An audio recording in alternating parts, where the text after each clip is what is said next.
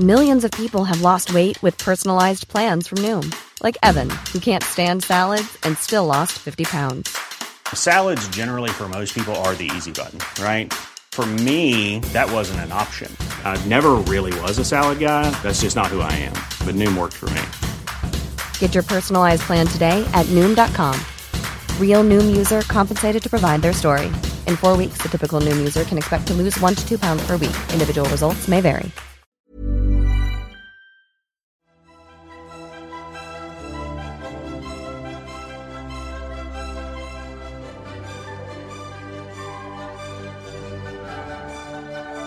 Hello and welcome to the Squidge Rugby Masochistic Kink podcast, where every week we invite a different person from the world of rugby to, not the town of rugby, the world of rugby, to look back over a moment that they didn't enjoy from their life and reflect on it in some great detail. After last week, where we had Stuart Lancaster watch back the kick for the corner from 2015, the second person that comes to mind when you think of rugby people and Lancashire, we are joined by Mr. Lee Calvert. How are you doing? I'm doing very well, thank you. Stuart Lancaster's from Cumbria, but I'll let that slip.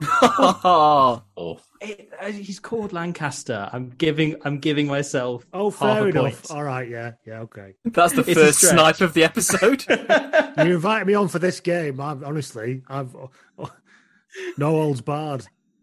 And the first person that comes to mind when you think of rugby and gardening, it's also Lee Calvert. No, Josh Gardner. How are you doing? Yeah, I'm all right. I feel like you'd think I would have enjoyed the game that we're going to watch today more than Lee did, but I'm genuinely not sure I did. Can I just raise a point? What the fuck is Josh doing here, by the way? He's not English. Is it not bad enough you're putting me through all of this? Other than the fact just so I can have the three of you going at it for the next however. No, that is literally the reason. This was the easiest pitch in the world to Josh. Yeah. Like, oh, by the way, in just case you forgot, England get nilled. It's like, wow. It's good, though. It's a good crossover. As we've said before, that I think the listenership of this podcast is the listenership of Blood and Mud, but slightly smaller. Like, I don't think there's anyone that listens to this that needs to be introduced to who the two of you are. So it's very exciting to cram one inside here. Will's here as well, by the way. Yeah, you forgot to introduce the person who is on this podcast, which means I am actually the least likely person that anyone who listens to this will know. So... Why are you here? What are you doing here? Because I'm a lifelong Springboks fan, that's why. Especially this iteration of them. Yeah. I've passed myself off as that for money. So the game today is England's glorious... I mean, it was a real attempt for them to recapture, I think both sides, both England and the Springboks, attempt to recapture their greatest ever, most iconic World Cup moments. For South Africa, that was winning the 95 World Cup. For England, that was Mike Catt having a really shit game.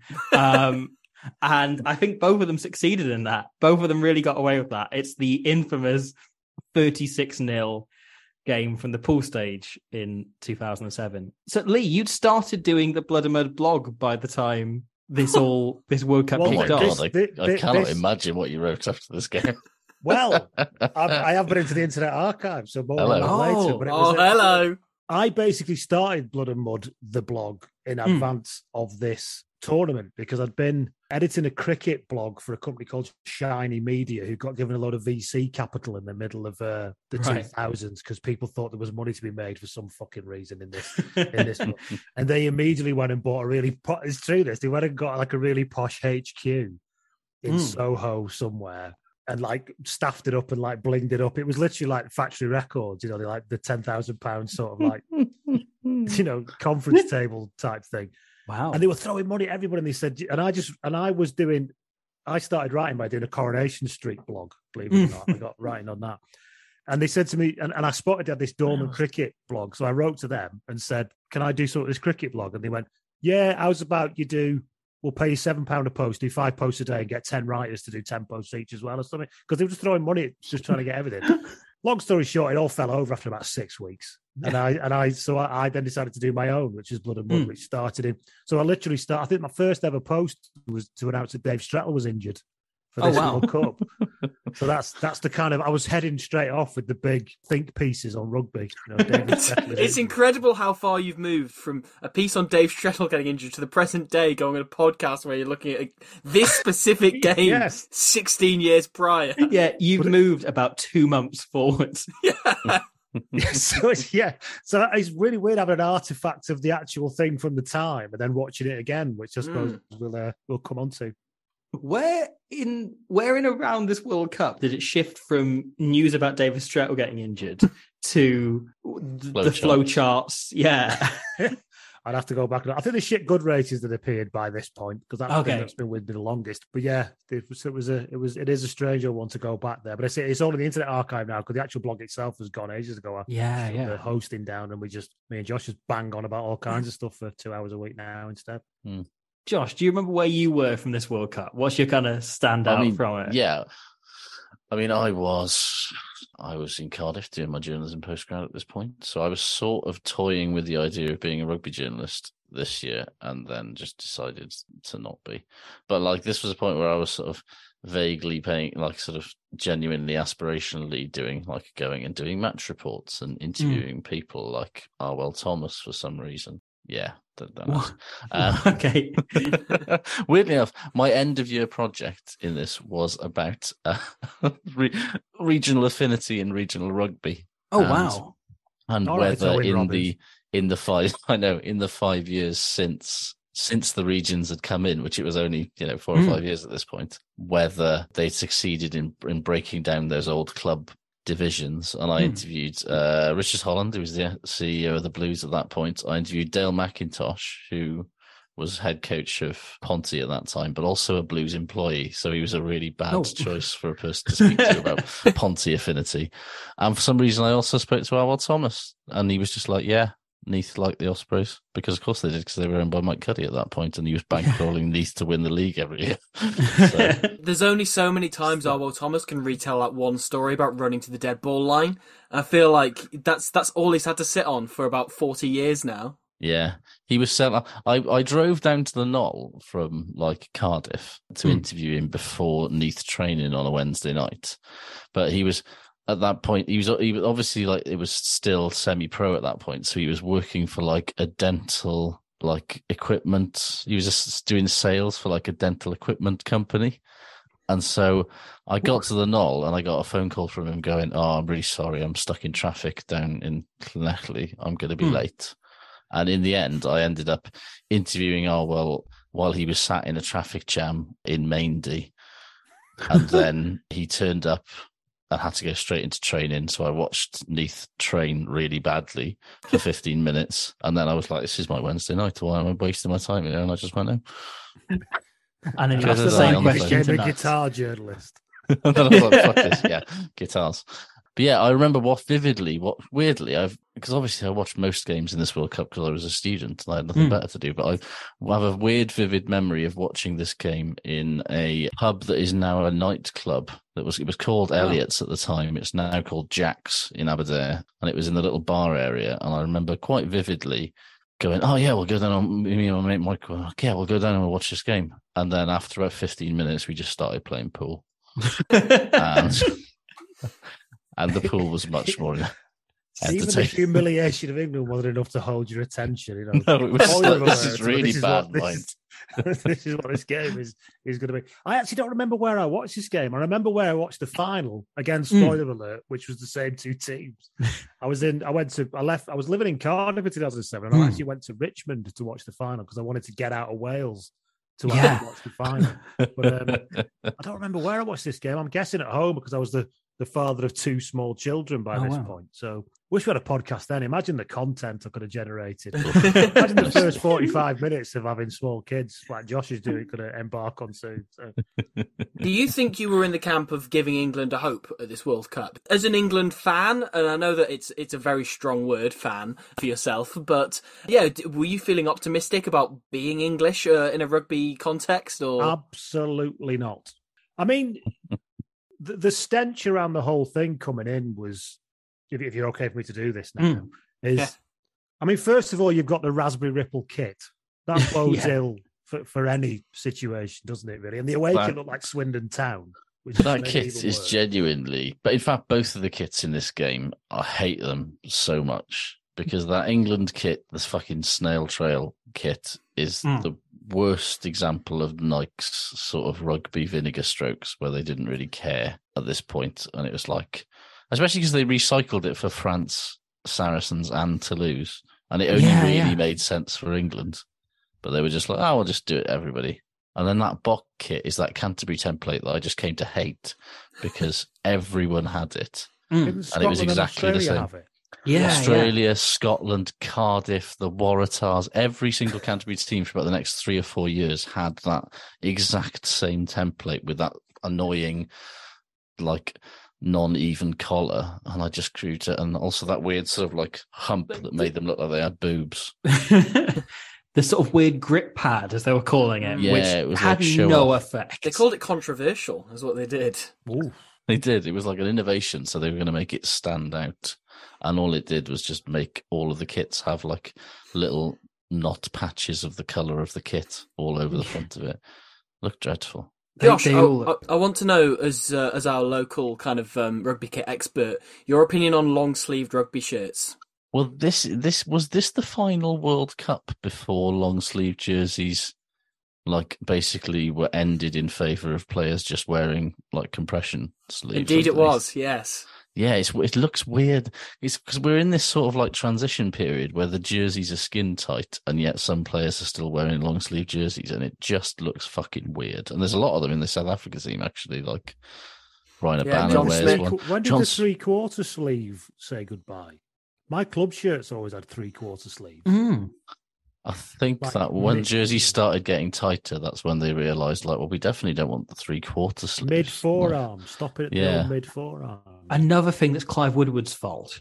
Probably. Yeah. All of this being taken up by him making jerseys being tighter. Yeah. So to go back to Will's question, though, you've got to remember, you may have done this on a previous pod, I do apologise, but obviously we'd won the World Cup in 2003. Woodward had surveyed what was ahead of him and thought, I'm not being blamed for this. and left. Yeah. We had the Andy Robinson period, and then which was awful.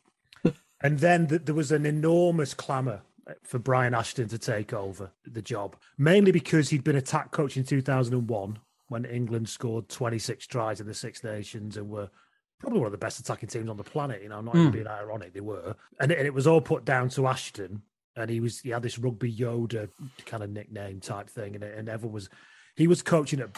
Have you done all this before? I'll repeat myself. A bit, but no, please. A bit, but yeah, you're much more insightful than we are. Coaching at Bath, and he basically did an interview with The Guardian, where I think it was The Guardian or The Times, where he basically just dropped in the middle of it. Yeah, I still feel like I've got unfinished business at international level, as Andy Robinson was being sacked, and he was still working for Bath. So that was like, oh, he wants to play. So then there was this enormous, like as always with England, like with Eddie Jones, this huge clamour to try and get over somebody he shouldn't really have. And then they got him. And so there was a genuine excitement about him coming in because of the 2001 thing. He was seen as this massive innovator, a heads-up rugby coach, all that stuff. He's from near Lee in Lancashire, so I liked him straight away. And then very soon it all kind of dissolved into Vinacolo and only winning 3 games in a Six Nations in 2007 and losing to Wales so that Wales weren't wooden spooned in the Six Nations. And then, so Scotland got the wooden spoon that year. What a hateful Six Nations team. Yeah. Just really awful. So coming into it, there was no. I think watching it back again, I didn't have a great amount of hope at the time. Watching it back again, you think, who the fuck would have done? Were they all insane? Because just the teams, we're going to get into it, but just a very quick cursory glance at what was about to walk on the field was enough to make you go. I went back and found an article from The Guardian back from around the time the World Cup started. The heading was, in 2003, they were known as Dad's Army. This lot is even older. And the age of this squad is astonishing. Yeah. By the way, my cat is 40 years old. Elalio Shaw and Mark Regan are 39. It plays Martin like he's Corey. not a day over 51 in this game. Like, I was going to say, like, Mike has 9 live. Oh, Oh, he Jonah lost Lomu- 7 of them Jonah at this Lomu point. took 8 of them. Yeah. People are taking the piss out of Gatland picking a team of pensioners this weekend, right, for the Six Nations, because 2 of the players are over 35. This squad was genuinely like Cocoon meets the Golden Girls. There were only 7 members of this squad who were under 30, and 2 of them were like late injury call-ups. Like, it's remarkable. Jason Robinson and Andy Gummersall, 37. Like, it goes on. it defies all sense. Like, So the Guardian named the players that they thought, the 7 younger players that they thought could have made the England squad and were controversially left out. I will give you all a go at naming, see if you can, how many of the 7 you can get. The controversially left out younger players. Shane Garrity. Shane Garrity is not one, but a good shout. It's of that caliber. it's Is this just too early for Danny Kerr? If he was like 18 no, or not Danny something. Kerr. Yeah, Harry yeah. Ellis. No, Danny Harry Cipriani. Ellis. Danny Danny Cipriani. Cipriani. Danny Cipriani. Cipriani's one. Matthew Tate comes into it, doesn't he? Yeah, Matthew Tate comes off the bench in this game. Toby Flood. Toby Flood. Great Toby shout. Flood left out. Haskell. James Haskell is the one they're really angry about at The Guardian. Who They are was really their annoyed 12? Haskell hasn't made it. Not long after this. Who became their 12? Hip Kiss. Ricky James- Fleety. Jamie Noon. No, Ricky Fleety was just before this, wasn't he? Yeah, they're Jamie all Noon's there, isn't he? Tyndall? No, Tyndall. Tyndall and Noon Tyndall- are both still Tyndall there in was left out. 2008. They mentioned Tyndall as well as also being left out, Wow. as well as the other youngsters that could have injected something to England. Nick Bendinen, who they're fuming about. He's the big He headline comes into story. this. He comes into this squad late on, doesn't Right, he? He okay. doesn't actually play. Yeah, he comes in. Did he go to? Didn't he go to Claremont and like mix Yeah, it up yeah. and everything? Yeah, It a was few another- years after It was this. another Oh. example of how England are shit at talent, basically. Yeah, he was good He- at Bath for ages, and then he went to Claremont, and then all of a sudden people noticed. The other week, Tom Palmer. Tom Palmer, great shout. Oh, yes. Tom Palmer is There one of it them. is. The other week in the Claremont, I think Sharks game, whoever it was they were playing, the commentator said, that Claremont 15 jersey, you just have to look at the names down the years they've worn it. Lee Byrne, Nick Bendon and Scott Spedding. You get the sheer idea of quality that they have there. I don't think I do, actually. The other name you've missed, two other names that have not come up, are Kevin Yates, who... Jesus Christ. Who's Kevin Yates? He was a prop for... He was bald. He can't have been that young.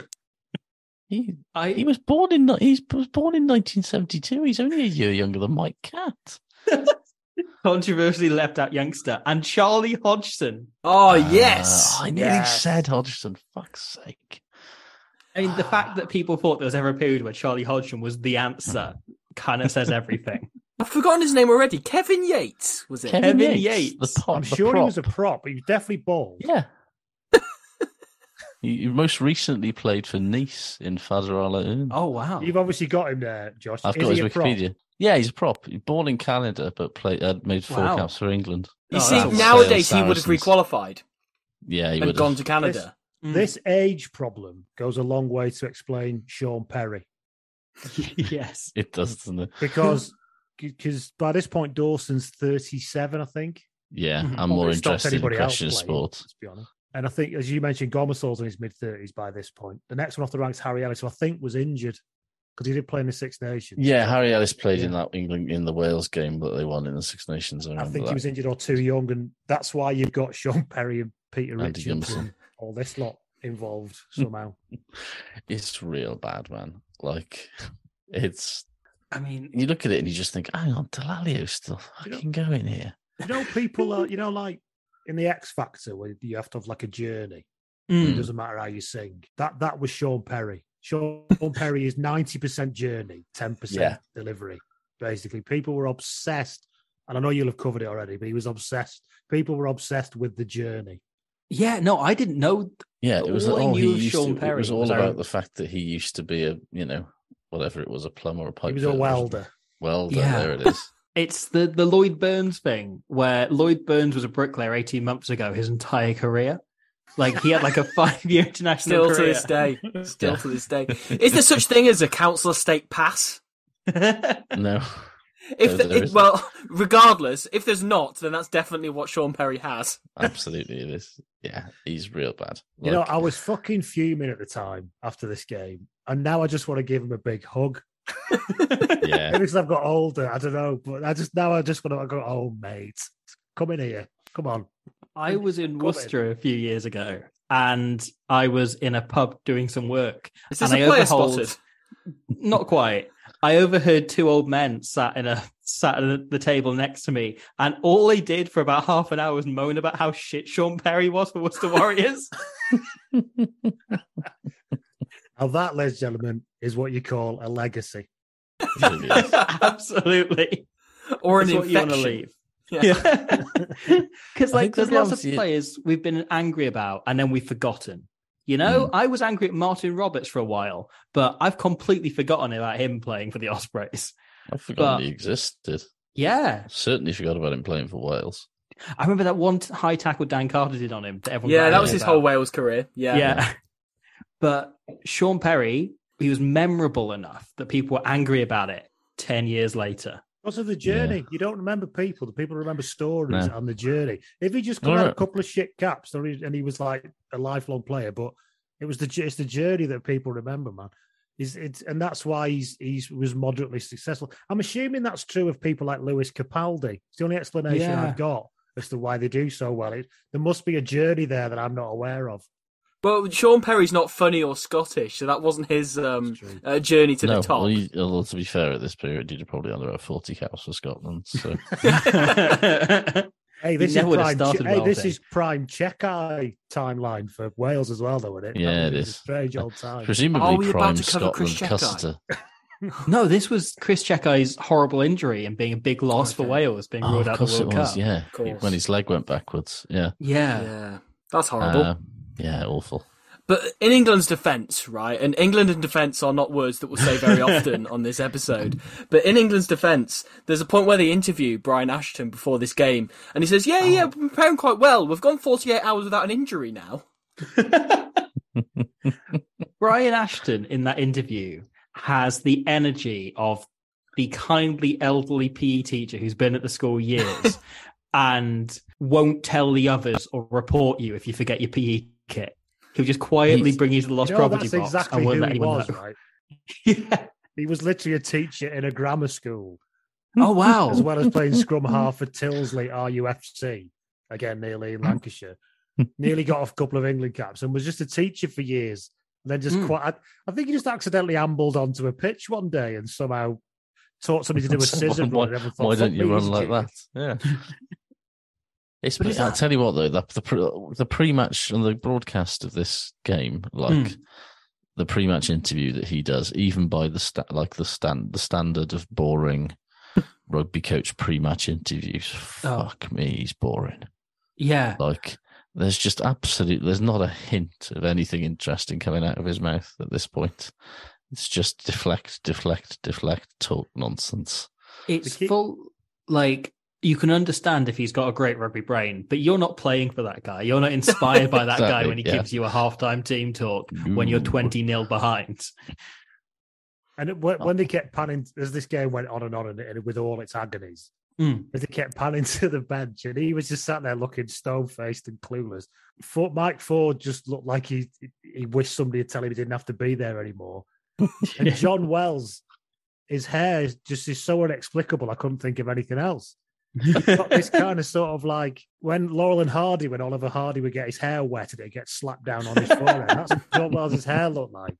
And he was the bane of my life at this time, John Wells, mainly because, as was played out during the game, 2 years up to this and throughout this entire time, England's complete inability to get any kind of ruck speed before you get to everything else was just so horrific. And he was just sat there as this untouchable forwards coach that nobody ever spoke about. And it was absolutely awful. Although in his defense, watching the game, because you forget what it's like, watching the game back then, how did anybody get fast ball out of those rucks? Oh my God. And let's be honest, right? You've got to make it full-time somehow if you're England. Yeah. Well, the rucks, man, honestly, they're just unspeakable. Incredible, aren't they? Like every single ruck has at least 2 or 3 players sealing off and then like a bunch of players just sort of standing around with their hands on the side of the ruck, just getting in the way. It's genuinely a miracle that anybody turned the ball over at any point in rugby at this stage. But England do demonstrate that it's very possible to turn the ball over a lot in this game. It took 61 minutes for Jules Huge to give a diving on the ball penalty. Really? Wow. 61 minutes. He threw his hand up. And what's he giving this for? Fuck me, he's giving it for... And I mean, it's remarkable that England's breakdown didn't go better when they had in at 7 in that team the one, the only Mr. Tom Rees. The answer to all of England's. I was getting all misty-eyed just remembering. This is like, God, how we yearned for that young man to be good. Lee, were you on the hype train that I've learned existed? Yeah, this was like because I'm I think older than everyone Will. was on the hype I remember, train. the really massive Tom Rees hype train, and Will had no memory of it. I had no memory of it. I just remember and him existing, which I think he did. You have to remember that the greatest problem in the eyes of every England fan from 2003 onwards was replacing Neil Back and replacing Will Greenwood. Yeah. We're obsessed by it. A proper fetching 7 and a really good creative, but also quite big and defensively organised centre. I'm just looking at my team sheet at the 7 and 13 positions now. That's exactly. Exactly. It's a really strange one. So, like, France had Yannick Joji on. We were like, oh, look at that bastard. Why haven't we got him? Sort of thing. And then, Tom, there was so much national hope pinned on Tom Rees. You know, as if a 7 could operate in isolation competently to the absolute shower of shit that was spraying all around him. But he basically had a sort of Maro Itoje-esque kind of rise, hadn't he? Because he'd like captained England at every single level up to under 20s or under 21s, I guess it was in those days. He's virulently posh as well. That always goes well. Extremely posh. Yeah. He broke into that Wasps team that was like beating everybody and basically just like instantly became their open side flanker. And so it was just like up until like, I don't know, maybe 2005-ish. It was like, this guy's going to captain England in 2 years' time. And then he started getting injured. And then it just... He was done by 26, wasn't he? Or something like that. Yeah, he retired in 2012, according to Wikipedia. And the irony was, of course, that he was a doctor as well, so he knew just how fucked his body was. The Hallam Amos effect. Yeah, indeed. He'd been man of the match in the Heineken Cup final early that year, which Wasps had won. A bit lesser in the final with Warren Gatland as the coach, of course. And I think this was kind of probably the peak of the Tom Rees hype train before it all became injuries the year after. Yeah, because he loses his place during this World Cup, doesn't he? Lewis Moody comes in and basically owns the England number 7 shirt, despite having absolutely no qualities of a number 7 for the next 4 really or 5 good at years. chasing kickoffs, though. Really good. Really good at chasing kickoffs.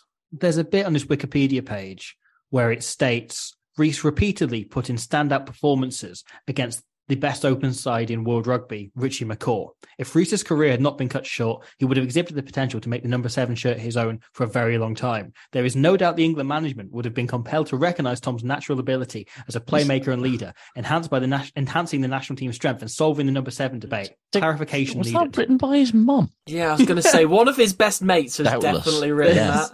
No citation or source. No doubt he was absolutely as good as Richie McCaw's citation needed. None of that going up there. He was a really good player when he was fit. He was, to be honest. The hype was too much because it always was. It always is, even now when something looks half decent, doesn't it? But it was a terrible shame. I'm trying to remember. I thought he did okay in this game first time. He plays okay in this game. And then I watched it again. I thought, I hope he's not horrible. But he did okay. I don't really know why he was replaced. Given, I think he might have got a sort of niggly injury, right? Kel Surprise, and then so Moody comes in for the next 2 games, and then he basically just doesn't get the shirt back. Brian Ashton resets the clock of when we've last had an injury. Back to 0.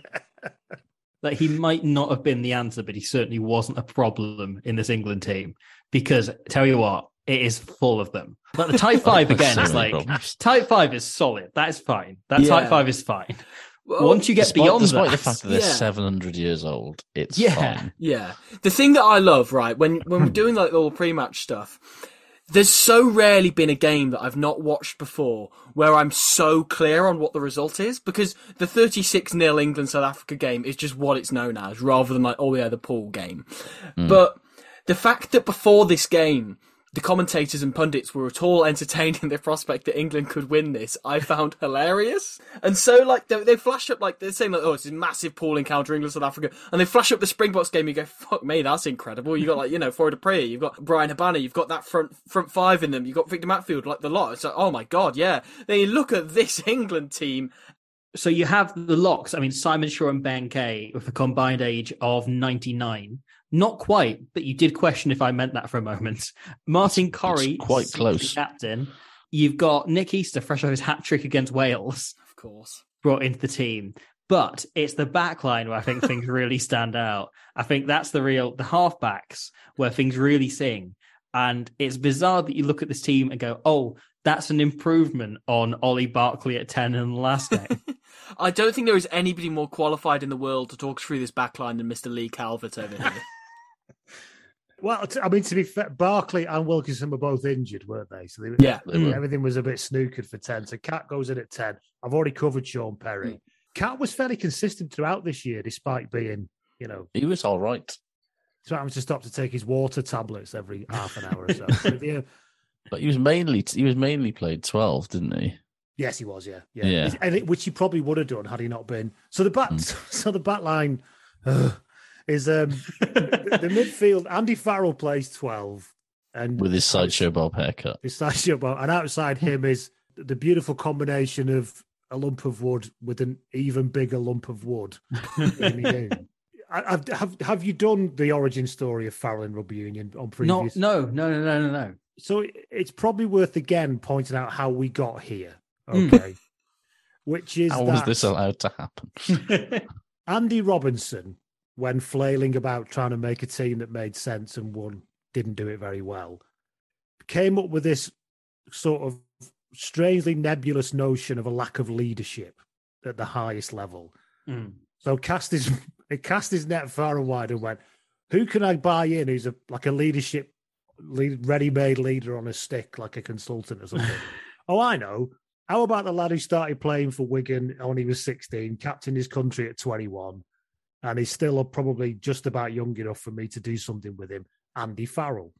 Well, Andy Farrell is, without question, and I will not take any argument on this, one of the greatest rugby players that this island has ever produced. Genuinely a ridiculously physically and mentally talented rugby player. He played in rugby league, he played second row when he was young, and then he played loose forward, which is sort of like a hybrid in rugby league. If you don't watch, it's a bit like a hybrid between a halfback and an hard bastard, basically. Deceptively quick for his size, massive, could pass off both hands. However, his body was held together by pins by the time he got to this age. And he'd actually started playing prop for Wigan at this point in 2000 and whatever it was, 5, before he came over. And a prop in rugby league, for your listeners who aren't that familiar, his job is to play 20 minutes and run the ball up as hard as you fucking can, basically. That's the job. And you don't have to be necessarily that quick. He did have pace when he was younger, Farrell. You may have noticed he doesn't have any anymore. So he got brought in as this nebulous idea of leadership. Saracens signed him up, no doubt, with some very nice, business offshoot. And the minute he arrived, they paid, God knows how much they paid for him. The minute he arrived in rugby union, there was also presumably a blood price that, we get his kids as well. Yes, of course, yeah.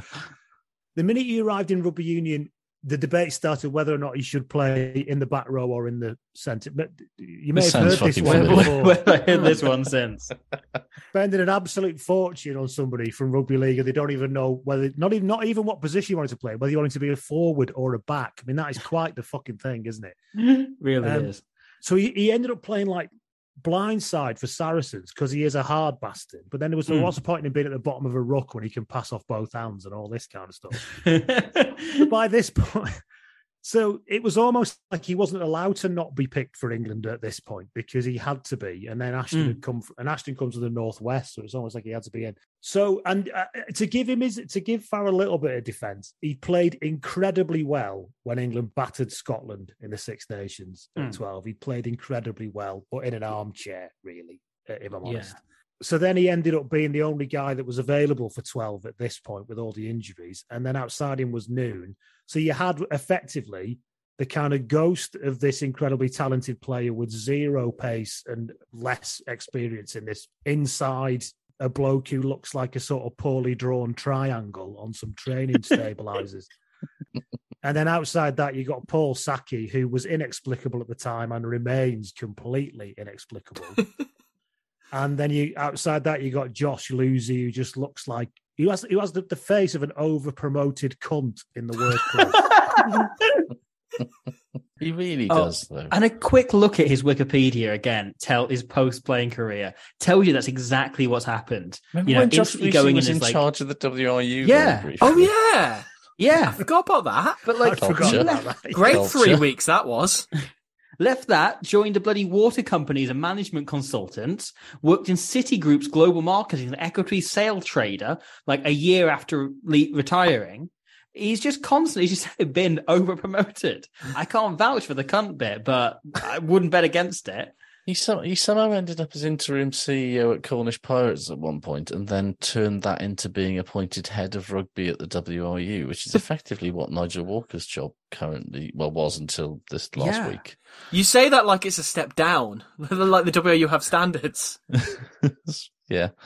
He joined Ernst & Young as People's Advisory Services Leader in Asia Pacific. That sounds about right. However, he struggled to find the new business at EY and moved multiple teams, eventually leaving in 2021, where he established Tenure Value Plus as CEO. What on earth is Tenure Value Plus? Let's find out. He enjoys... It's a bloody fucking wealth management company, isn't it? Of course it is. I think you can now vouch for the cunt bit. Yeah. Watford Grammar School for Boys. Shut up. Do you think that, like, when Brian Ashton went for Andy Farrell, he should have just gone for Kevin Sinfield instead, who's 5 years younger and has all of the qualities? I know he wasn't a big bloke, but I don't want to go too niche rugby league, but if they'd have gone for somebody, genuinely, if they'd gone to somebody like Leon Price, who was playing for Bradford at the time, he was a 13 and was just stonkingly good. Something like that would have worked if you're going to go down that road, but but they didn't. They went for the big name and the reputation, really. And having said all that, I don't think he was that awful, at least with the ball here. But the problem, disagreeing as much as you wanted to get into it, but what you had was my aforementioned problem with zero fastball whatsoever, being thrown by Sean Perry's council estate pass to a 57-year-old outside half. Who was stood, I don't think I'm exaggerating here, 300 yards behind the attacking, behind the gain line. It's so bad how far off he, and I know that, we are, witnessing a style of rugby that will give birth to the ELVs in a couple of years. It's remarkable that, especially given that Cat was supposed to be, in his youth, an attacking guy. That's the thing, though. It's very clear that Mike Catt only sticks his hands up when the 10 catches the ball, and now he's been moved in one channel. He forgets that he is the 10 and he's meant to be the one catching the ball. Yeah, I mean, Mike Catt catches the ball on his chest, which for an international player, not even putting his hands up to set a target when the pass is coming. One time he catches the ball, that is. Yeah. I've been doing this since 1995. They know what to aim at by now. The quote with Cat was that he came in, he was pushed into 10 and came in so he could play what was in front of him. But of course, what was in front of him was a terrifying green wall or the slowest ball in Christendom. So I'm not defending him. He was still terrible, but there wasn't a huge amount that he could do. And at the back of all this, of course, we'll get onto this, is Jason Robinson, who, God love him. God bless him. God, honest to God, if there's anybody who tries harder to inject something resembling class into an absolute puddle of crap, it's him. God love him. It's genuinely a harrowing game for Jason Robinson because, obviously he's past his prime at this point, but he's still trying his balls off, and whenever he gets the ball, you can still see he has magic in them and can do wonderful things. But he spends most of the game just basically knocking on horrible hanging kicks from Fourie Dupree, just battering him with for the whole game until he goes off injured. And it's just real sad. Because you think, in that moment, you think his career's over because he's retiring after that World Cup and it looks like he's torn his hammy, but he somehow manages to come back for the final. He underjumps every kick. Have you noticed that about Robinson? Which is, for a short man, it's is always a real behind bad idea. him as he's trying to catch it while he goes up in the air. And at one point, one literally bounces off his face as he's trying to, which is a wonderful moment. But the fact he catches about 85% of them is It's remarkable. Yeah, I felt for him so hard. I want to also add, did we all enjoy the various joys that came of Andy Farrell on ref mic? No. The amount of times you could just hear on the ref mic a Wigan accent, which we have learned is Andy Farrell, having heard him. It's nobody else in that England backline at this point. Yeah, exactly. The amount of times Lucy. You could just hear a voice saying, "Get on your fucking feet! Come on, work hard, you fucking idiot!" The amount of times you can hear that on the ref mic. That's him parenting Owen from miles away. See, that's what they paid £1 million for. That kind of leadership is what was missing. But that's it though. There's a point where there's twice in the same passage of play, like in consecutive phases, you can hear him like shouting at somebody, "Get up! Come on! Get up!" and then Simon Shaw or Mark Regan turns to him and is like, "I'm 39 years old, Andy. My knees have got nothing left. I can't get up." Did we all enjoy? Because obviously we're not watching the original British broadcast. We're watching whatever's on YouTube, which was the Aussie Network 10 one, I guess. Yeah. Which had mid-game adverts. Yes. Right. Which I found the most baffling thing imaginable. So, like, all of a sudden, Becky's daughter goes down injured and some treatment comes on, and then all of a sudden there's an advert for, buying a plasma TV. That's the thing about TVs again. Yeah. So it's the fact that, as you say, Becky's daughter goes down injured, and the colour commentator starts explaining something about, that was a really good scrum there by South Africa, and wait, no, hang on, back in a second. Like somebody's just come up behind him with a knife and said, that fucking Bundaberg advert right now. But then it cuts back, and they're like midway through a scrum. And it's like, okay. I guess that's why we don't have adverts in the middle of a rugby game. If you want to see a second row's leg snapped in beautiful crystal clear vision, then buy yourself a plasma TV from Harvey Norman. They say that plasma TV, we've got a deal on them. You've got like 20% off. This offer is only open to World Cup viewers. How are they going to check? Did you watch the World Cup? Ask you for the score. Over the phone, they're going to say, "Sean Perry had a good game, didn't he?" And if you don't deny it, they'll say, "No, sorry, you're not eligible." I really enjoyed also the Australian anchor for this in the pre-match. Basically, like, has a sort of visceral reaction to the concept of Eddie Jones getting any credit for South Africa's improvement to such a level where I genuinely wondered if he was in some way Clive Woodward.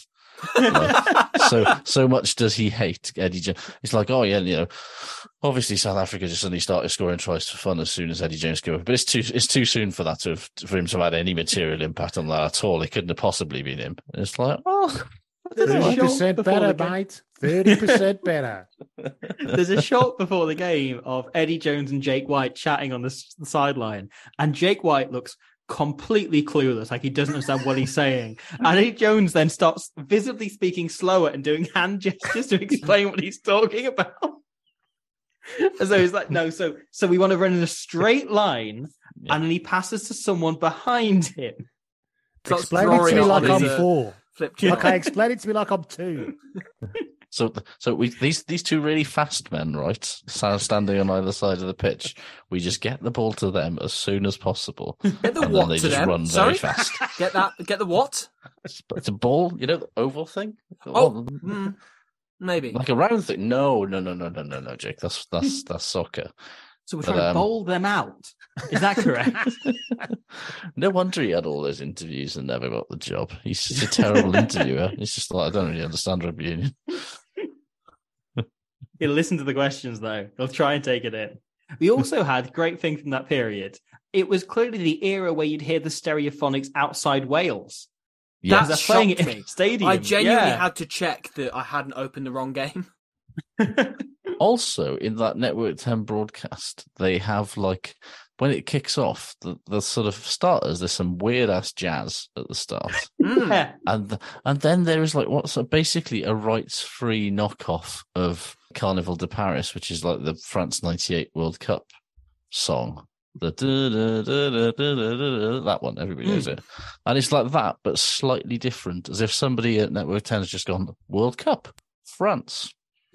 Oh, we'll just use that thing that we used in 1998. It's fine. They opened the We won't pay any MP3. royalties, though. We'll make it slightly different.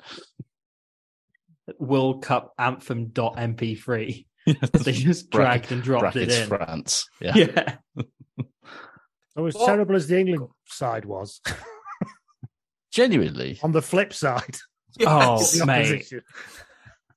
It's, as I say, like you that comes up and you automatically go like, oh, we're in for a good test match here. Then you remember which game you've opened, you know, and realise that, oh no, that can be one-sided. And believe me, it was. Like the fact that we were watching Paul Sackey's opposite number being Brian Habana speaks for itself. Yeah. There's a moment towards the end of the first half where England have started to drop out of it. Springboks are in control, but they have a kick that goes reasonably loosely, and England are coming forward on the ball and they have a chance to counterattack. Except as the crowd cheers this on, you realise it's Paul Sackey. And obviously he runs about 4 meters before falling over. He has one where he runs straight, then he kind of turns a right angle and then runs across the tackle line and then turns left and immediately just gets battered by 2 people. It was one, there was no pace to what he's doing anyway. Then you were like, what is it you're trying to actually do? And I don't want to get into it too much, but his attempt to tackle Peterson for that first. Honestly, everything about that first try is so inexcusable defensively. Like, all of it is real. Like, we might as well talk about it. We might as well. Like, yeah, I mean, it all went very well for England for about 2 minutes. It looked like a test match for about 2 minutes, literally. I mean, there was the point where Jason Robinson ran away from the ball, but that's sure. the mad thing. That's like, because I looked at those teams, right, and I went through them, and I kind of had the Dawson, his thing from the last World Cup when he was saying, I take every member of this England team over that South African team. And you're looking at this, and it's the other way around. It's maybe you might take Jason Robinson, aged 40, over Percy Montgomery. But otherwise, it's across the board. You know, it's that's only because Percy Montgomery's just that much of a cunt. Yeah. I mean, I just leave him in Newport. It's where he belongs. Yeah. Butch James, Floyd Aprea, John Smith, Victor Matfield, and Bakis Borta. John Smith, like ridiculous level of quality throughout that team. And you think, but England do have Jason Robinson. And then South Africa put their first long kick in. And Jason Robinson does this completely ridiculous thing where he runs away from the ball as it bounces and does a full loop. Back to it. Yeah. As though he's playing duck, duck, goose. And he's got to go round the circle first before he can recover the ball. It was like when I got to let my dog out and he keeps turning circles by the back door before you open it for no reason. You don't understand why he's doing it. He takes the long run around to enjoy the walk while he's there. Yeah. He's got to get his steps in as he's recovering the ball. But I think it was okay for 2 minutes until the first scrub, at which point I went, oh, shit. The important detail of this, though, is that opening try starts off with a Mark Regan business decision where he sees JP Peterson in front of him and goes, oh no, I missed a tackle. Oh, no. But realistically, right, he gets up from the original maul, goes, I'm not pushing it in that. Sees JP Peterson and goes, fuck that. I'm getting drawn in. It's so easy because it's just like literally the first time that like Fury just goes, oh, why don't I just pass right instead of passing left? And it flummoxes the entire English defence. As you say, Mark Regan just can't be asked at this point. I mean, again, he's 40 years old. And they've played a whole 2 minutes at this point. That's like 120 seconds. I mean, getting done off a shit front line out move 60 metres from your own line. 2 minutes into the game. 3 minutes or something. Fucking hell. It's all JP Peterson did was slightly arc his run, and Paul Sackey fell down inside him and threw his left arm at him as he ran past him. God, honest to God. There's some amazing examples of just like, what are you doing stuff. Like when Jacques Ferry nearly scores, but just knocks on for some reason. When it's just so much easier. I to know score. why he knocks on. It's the seismic ripple effect from his arse hitting the floor that rippled through his entire spine and threw the ball out of his hand. Because I've never seen, apart from maybe Dave Ewers, I've never seen a more bootylicious player than Jacques Ferry. It's incredible. Well, maybe that's why when Josh Lucy attempts to tackle him and actually does do a successful job of bringing him down, but then all he needs to do to stop him from is just hang on. And instead he sort of like does a weird like breakdancing move and then full on kicks him directly in the knee. And it's like the TMO in it. It's like, do you not miss the part where he actually just hoofed someone on the ground? But okay, yeah. It very much setting up his future career there in a metaphor, in a visual metaphor. Indeed. Shout out for Andy Farrell's bullet time scramble defence, by the way. Yes. Except it wasn't in bullet time, yeah. I tell you what, though, like Paul Saki versus JP Peterson competing for kicks in this game is eerily similar to Anthony Watson versus Oliver Pimpy in 2019. Like, everything, it's like Dupree just puts it up, and then it's like every time it goes anywhere near Paul Saki, you just think, oh well, this is going to end extremely badly. Yeah, and it does. Best case scenario is the Springbok recovers the ball, because worst case scenario is the English player knocks it on. Yeah. Or Paul Saki ends up with it. But a word from that first try. Forey Dupree's vision in throwing the final pass, because he runs a support line on... Man, this whole game, I just kept going, Forey Dupree is fucking class, man. Like, unbelievably good. Properly, ridiculously good. And he starts it off with the pass, like he does a kind of dummy kick, puts Peterson into the Regan-assisted space. And then when he takes the offload itself, he then looks up and he has two players closer, but instead he floats it for the guy miles behind who won't have the clearer run for the try line. Like, it's unbelievable vision and execution. It's amazing. Dupree played on long enough that he basically became stationary and like a sort of field artillery. And he was still class. Yeah, and he was still class, but he was like, he kicked, he passed, he do nothing else. Yeah. Whereas at this point, he is rapid. And his support lines are incredible. Yeah. And it's like, and he also is probably the finest tactical scrum half and kicking scrum half of the modern era. He's unbelievable. I struggle to think that there's been a better scrum half performance across an entire tournament ever. Just the entirety of this tournament. He wasn't just like, I mean, he was playing a tournament in his position, but he was just kind of peerless in everything. It was ridiculous. I mean, the difference between him and like Perry and Gummersall, so stark. I mean, even Ricky Junior comes on and makes it look quite good. He just turned up and played. Yeah. No. There's a cheer from the crowd as Andy Gummersall comes on, and you're like, what are you expecting him to change? You've witnessed a genuine masterclass on the other side. Like, Forey Dupree is so good in this game that if you dropped him into the English team, who were shit instead of Sean Perry, they might win.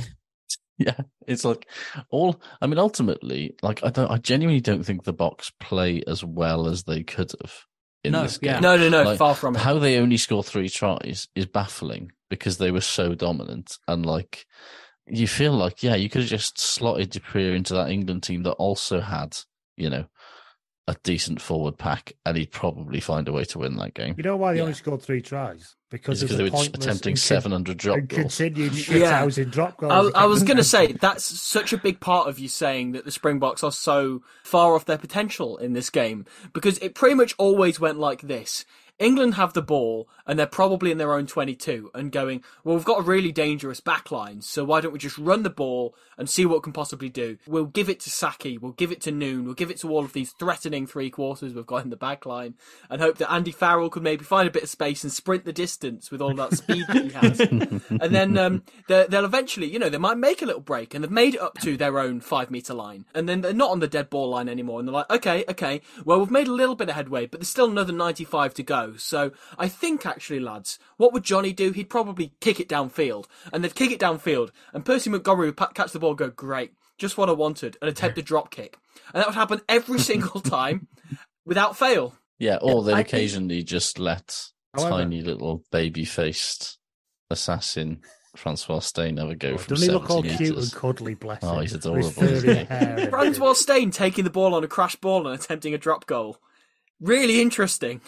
It's Can we just say, though, they didn't start this because on 13 minutes, it's Mike Catt who decides I know, after watching the forwards fall over each other for That- 5 phases around the ruck, he said, give it here, fuck this, I'm going to try. And it was awful and he missed. But that's the thing, it though, becomes because a I sort of found test that- of a battle of wills then between fly-offs, but James has to have one. That England attack in the lead up to the Mike Catt drop goal is offensive. Like, It's not so in the sense great, it though, isn't like, defense. when- Like, it is actually upsetting to me as a person. I was angry and offended, and I felt like someone had personally come for me watching England throw like 12 players around one ruck and then try and throw it to someone who'd lose an inch. Like, not even notable distance. They would lose about 1 inch. And they did this about 7 times before Mike Catt stood about 30 meters behind the game line, goes, oh, I've only got Jamie Noon outside me, and misses a drop goal. And the commentators were going like, She's oh, a I'm ball not sure on that's his a good chest option. and then drop goals in. Yeah. That's the thing, though, like, you look at that drop goal attempt, and also literally every time England like went to the corner and tried an attack in the 22 and stuff, and knowing the score, you just go, right, I can't wait to see how they're going to fuck this one up.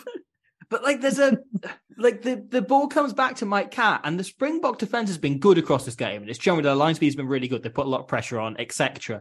They don't here. They just let him go at it, and he just goes, oh, like an actual cat would have done better, would have had a better swing at it. It was horrible. And like the commentators start saying like, oh, I don't know why he went for the drop goal there. And you're like, yeah, did you not see the rest of the attack? You don't see there's no way they're getting 5 or 7 points out of this. Yeah. They Mike might Catt as well have plays a crack. what's in front of him, and what's in front of him was a maladroit all. shit show. So he thought he might as well try and kick the ball. What was the funny part of this whole thing is that, like, in the lead up to this game, and I remember it at the time, like, there was all this talk about, like, oh, without Ollie Barkley and without Johnny Wilkinson, like, can we trust, Andy Farrell to be a test goal kicker at this, in a World Cup? And he literally he was down doesn't as the even goal kicker for this game, wasn't he? Yeah, he was, but he literally doesn't even get a chance. There was they big do not massive attempt a pieces single. around because the ball's a slightly different shape in rugby league. It's slightly fatter. Whether he would be able to kick properly in rugby, there was literally people were As getting, if he that's the hasn't shit practiced people in were fretting training about. for the previous 2 or 3 years. Yeah. That was the shit people fret about, rather than the fact that everybody on the team is terrible. They were more and worried about the shape. and ancient. An incredible combination of terrible and geriatric. Also, after that drop goal attempt, it cuts to an Australian rum advert, then immediately to Johnny Wilkinson, sat on the bench looking sad. Who realistically probably could have done with that Bundaberg at that point. Absolutely could have. Before Weirdly that happened, I mean, what I want to say is England were roundly beaten all over the place by South Africa. But I think one of the more frustrating elements of it, watching it back again as well, was how much they fucked up stuff that they weren't being beaten at, if you know what I mean. Yeah. Like missing touch with kicks. That Obvious, ridiculous fucking so many fancy... knock-ons. In fact, every line-out call throughout the entire game. That's not South Africa's fault, is it, that you're calling this intricate, stupid shit? What was it at one point when Mark Regan tried to throw the ball over his own line-out on his own 5-metre line?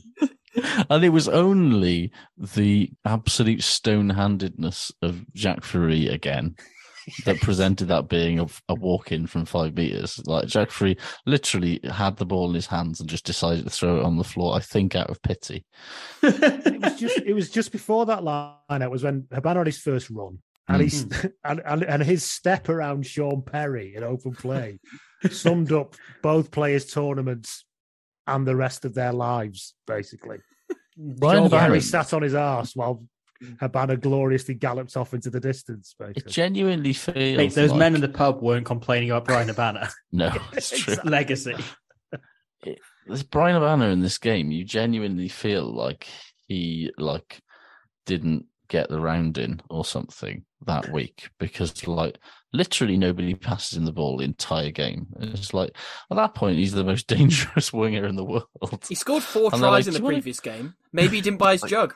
Maybe. And it's or maybe they're just like, we're just going to give JP all the tries in this game. It's like, all right, Brian? Yeah, fine. Also, going right the way back, but something that unsettled me from the off in this game, right? When the teams come out of the tunnel, the box are stripped down to their match shirts, but for some reason they're still wearing tracksuit bottoms. And they stand there wearing tracksuit bottoms with, like, without an anthem jacket or anything, just like shirt on top, tracksuit bottoms on the bottom. They literally look like they're sort of hanging around outside the bookies or something. Like professional gamblers. And I, for the life of me, I can't understand why they wouldn't just that goes against the legs don't get cold maxim, doesn't it? Yeah. It's like, because they're from the southern hemisphere, do you think? It stinks of fall backwards. Eddie Jones, team unity, bonding, whatever bullshit, doesn't it? Yeah. Like, because England can't make their mind up. Half of them are in anthem jackets, half of them aren't, but they've all got their shorts on. But literally the entire South African team has got shirts and tracky bottoms, and it seems so incongruous and it doesn't look right. I hate it. Eddie Jones, explain that. He really should. This is the main thing we want to hear Eddie Jones on now. The country demands to know. I do have to say that if England had something resembling a pack that could produce anything, Farrell showed flashes of being a decent crash ball 12. Yeah. You know, he really did. You know, when you were in the shit, he straightened up a few, sucked in quite a few, and got over the. He was still big and strong enough and dynamic enough and get his hands free as well. I'm clutching at straws here, by the way. But, there was flashes of, that's what he could. And he put his foot through the ball a couple of times, all right. Yeah, he kicks actually quite well in this game. Well, like, England have a moment, they have a period in that first half where their pack does get on top and they have two good scrums in a row, and they win a penalty from one and can't miss his touch. And then from the second, they win it against the head. Sean Perry kicks it out on the full. Oh, no. The grubber out on the full, which is something that's a hell of a skill. Something that genuinely should never be allowed to just go happen. back a step. Who the fuck was he kicking to?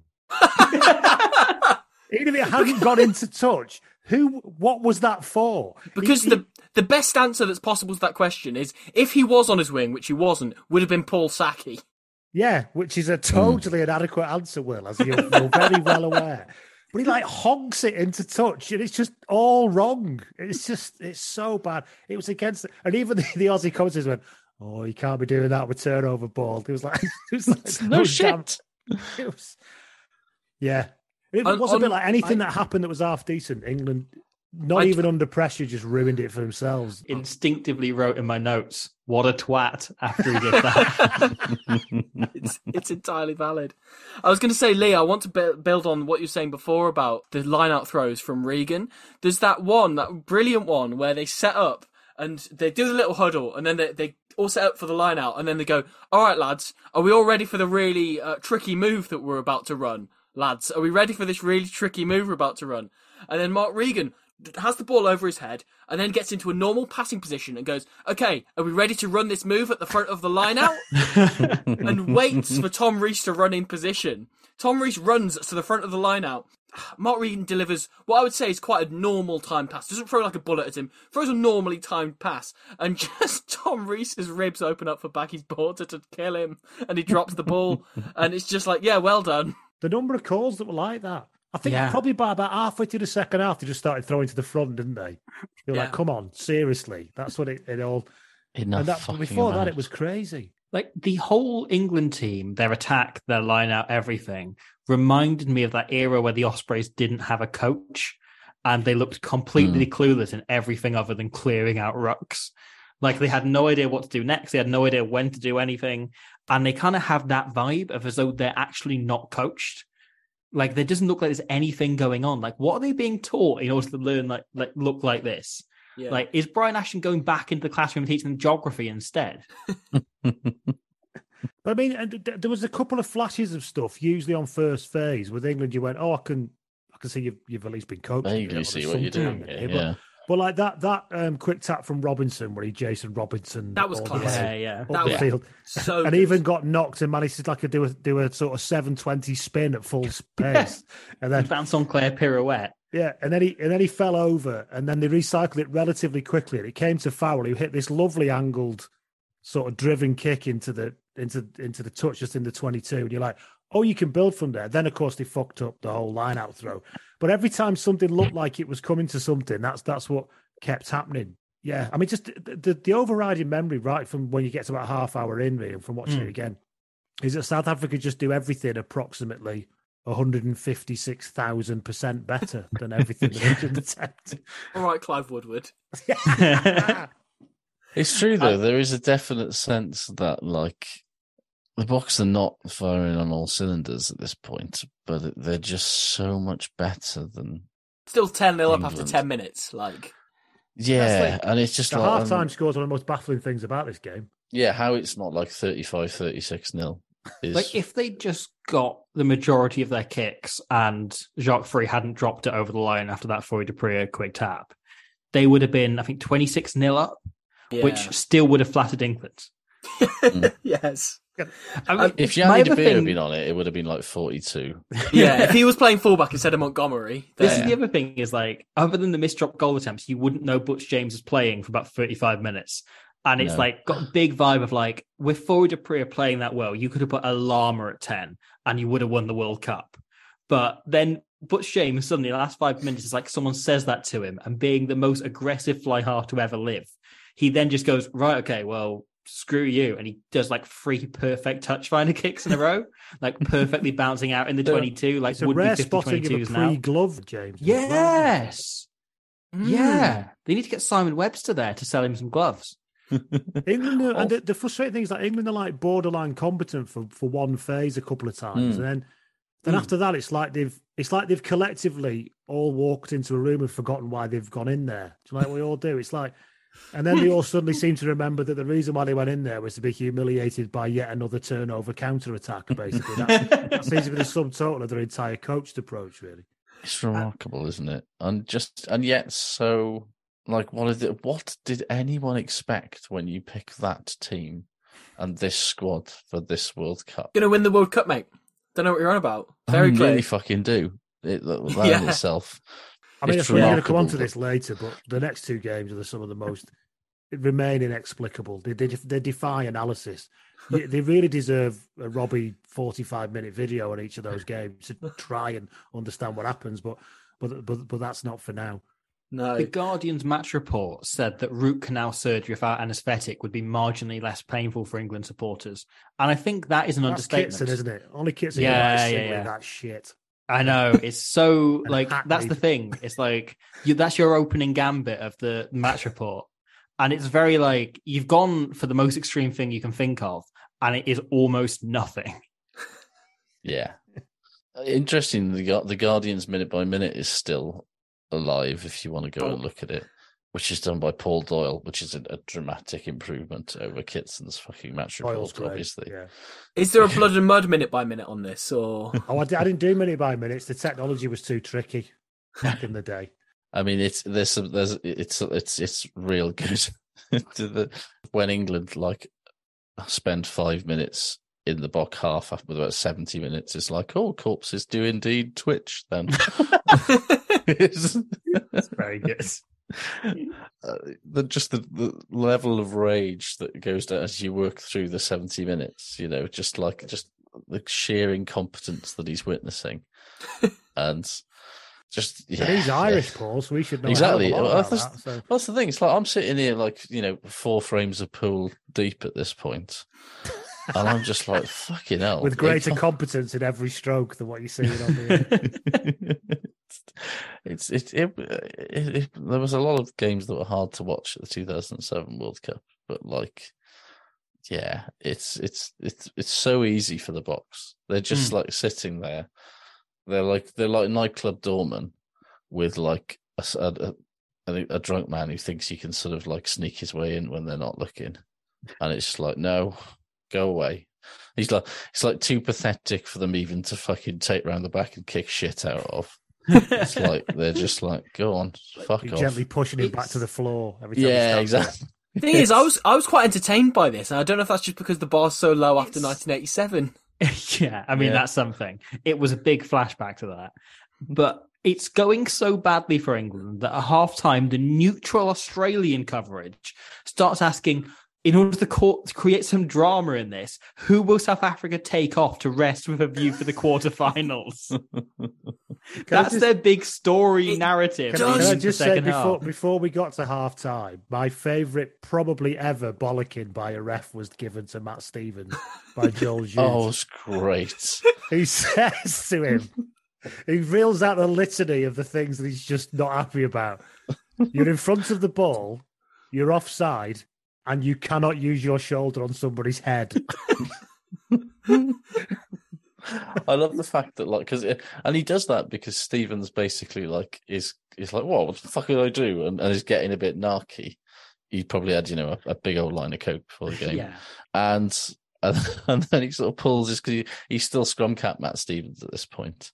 And then sort of over the course of the bollocking, Stevens gradually pulls his scrum cap off, and by the end he's sort of scrum cap in hand and head down apologising.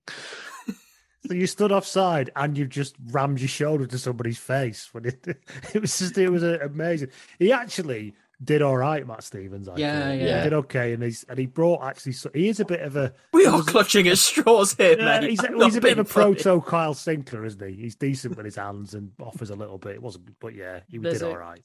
The end of the first half, Foy de Priya is class again. Yeah, because he is just absurd. And he has one of those little runs that a lot of scrum halves go for and only Dupont gets away with. Except here he has the same thing where he somehow managed to scoot on the outside. And you've got all the England defenders it's like that run never works. Someone's going to stop him. Someone's going to shut this down. And everyone leaves it. It's got big your man energy. Everyone's standing up and waiting until in the end he's drawing the last guy and putting Peterson in the corner to score. I was going to say, this game just generally, it had the vibe of a second team game where by the 50th minute you think, oh, the referee's just going to call it short and just say you know what, lads, we've had enough. Because it did feel like that. It was that one-sided. But I tell you what, there was a real great point of evening the games up for a little bit to see, just what it would be like if both teams had Sean Perry playing 9 for them. As a seemingly council estate pass was delivered by Osdu Rant to Foy de Priya. It was one of the worst passes I've ever seen. And Foy de Priya has to turn around, bend down, pick it up and go, oh right, they've not defended me. And then, as you say, runs 50 odd metres. And England still can't defend it. Despite the fact Osdu Rant has just done his best Sean Perry impression. It's mental. Osdu Rant is literally, again, 38, 39 years old. Yeah, I don't blame him. He's a class player. And he's playing in the front row. As you say, he's in his early 40s. I don't expect him to deliver a good pass. And there's Foy de Priya going the whole way. And again, it just goes to show, if they had someone shit playing halfback for them, that whole game, South Africa still would have run away with it. Now, if we're talking about type 5 forwards failing to execute skills, can we move on to, I think, my favourite moment of the game? I genuinely had to pause the game to laugh and laugh and just laugh. Before we get onto that, can we make the point that Sean Perry goes off at half time? Yes, forever. He never comes back. What I love about that, so Sean Perry goes off, Andy Gomersall goes off for him, and the lead commentator Ben Darwin turns to his co-commentator Ben Tune and says, "So Andy Gomersall's on. What kind of difference do you think he's going to make?" And he gets no response. Tumbleweed. Yeah, it was because it was pure Peter Richards Gomersall for the rest of the World Cup, wasn't it? Which, I mean, is a hell of a sentence to have to write, but it was. Yes, please, back on the greatest moments of the entire game. Yes. Oh, I mean, it's truly remarkable. Shortly after half-time, England find themselves deep in the South African 22. It's one of their first real attacking chances of the game. They've just come back out. They've conceded fewer points than you would have expected or thought in the first half. And so you think there might be a chance if you're Brian Ashton, you can go, you know what, actually, we've got completely out of it, but there's a chance to really make a statement here and get back into it and, really reestablish yourself. And they've done the hard part of getting into the territory, getting the ball, getting an attacking chance going. And the ball gets wide to Ben Kay in the outside channels. Famously, a very skillful lock for the era. His one moment in the last World Cup final excluded. Ben Kay receives the ball in kind of the 13 position, and he has Jamie Noonan outside him, which is the first problem. And as Ben Kay receives the ball, right, he looks up and he sees no space in behind the South African line. and he thinks, I know what's on here. Let's try the worst chip kick ever done on a rugby field. It's so bad. How does he manage to drop the ball behind him onto his foot? How do you do that? It's and it somehow goes completely laterally across and then straight in the arms of JP Peterson. What I rewound it about 6 times to check out to see what was going on. Take of that, where he catches the ball and then kind of turns over and goes, "Oh, Mark, I guess." Mark, yeah. But it's the fact that after that's happened, am I allowed to mark off a lock? Over. K falls over. So he kicks. It's like, even if you had managed to kick that beautifully, you've just fallen over. What are you going to do with it? There's no way. It's incredible. Shout out to the pass that found him from Andy Farrell, by the way. A proper 25-meter spinning torpedo job. As pointless as it was beautiful in many ways, because I had, just as the second half started, friend of the podcast, Connor of Wibble Rugby, the other U-Space Tube channel, who has not been publicly called out by any former letter Tigers yet, which is a real shame. He needs to get on that. Ben K will be on that soon. It should be. He rang me just as I was starting watching the second half, and I explained what I was doing. His first thing was, he went, "Mate, why are you doing that?" Extremely angry with me. And then he started talking and he started running by, blah, blah, blah, blah. And then mid-sentence, while he was midway through talking about something very serious about the Six Nations, I just burst out laughing because I'd just seen Ben K attempt a kick. At which point I figured I'd better pause this and return once we've hung up. I'd kind of forgotten about it, to be honest, until I watched it. And I did. The first thing I did was go, "Who the fuck was that?" That's, you know what I mean? That's because one, I couldn't understand why he was there. Yeah. 1, 2, I don't understand why he was choosing to do that, and 3, of course, I could even less understanding of what actually happened. So it was just unbelievable. Because he dropped it onto his left foot, so for a moment I thought, "Oh, Johnny Wilkinson's come on," but no. I want to add, he's got those like really shiny black gloves on and that head. It looks like a sort of like a cartoon seal out there trying to like do this maneuvers. It's very strange. I want to add as well that England obviously going 20-0 down at half time. What do you think? And I want to open this up to the floor. It's 0-0. I want to know, what do you think was being said, or alternatively, what would you say in that changing room? Well, Andy Farrell's went going, "Get up, get up." Get the fuck up. Get the fuck up. No, what do you say? Imagine what Ashton said, just wandered around quietly lisping. He must have said more of the same. More of the same, lads. The French word for taxi You probably have to say, like, we're only, 20-0 down? Like, that's, 3 quick tries, lads, and we're back in this. And Andy's got his kicking boots on. Because where do you start from a kind of... Genuinely, from a kind of coaching point of view, trying to fix everything. Oh, there's absolutely nothing you can do. What do you guys say? Well, if we could just do that a bit better, lads, we've got a chance here. It's like, what the? No. If you could just all be more like Fury Dupree or actually be him, we've got a chance here, lads. And it's just like, you know what, the front line out move thing, that didn't work. We'll have to go on to the other move that involves, the one that involves Ben K chipping the ball to Peterson. That one, we'll give that a go. I mean, it's worth a go. The kicking game as well. I mean, when we got about 15 minutes into the second half, it's almost like South Africa were just like deliberately taking the piss because they were like mocking England with every about 3 separate players doing these, 4 players probably doing these beautifully caressed kicks all over the place. Oh, watch this one, lads. This is what I do just off me third lace. There are some genuinely really sexy kicks in this game that would be 50-22s in the modern game. And you're like, and it was Stain, it was Montgomery, it was Dupree, it was James as well when he decided he had to like show something. And it was they were all perfectly weighted, either with length or height. They were like inside of the boot, outside of the boot. It was all just, and then we had Andy Farrell taking about 18 minutes to like lever himself into booting one.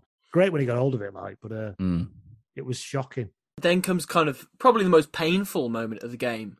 Of course, England start to kind of string something together and you're like, oh, you know what? they're getting some of the most dangerous players in space. And I'm not just talking Jamie Noon here.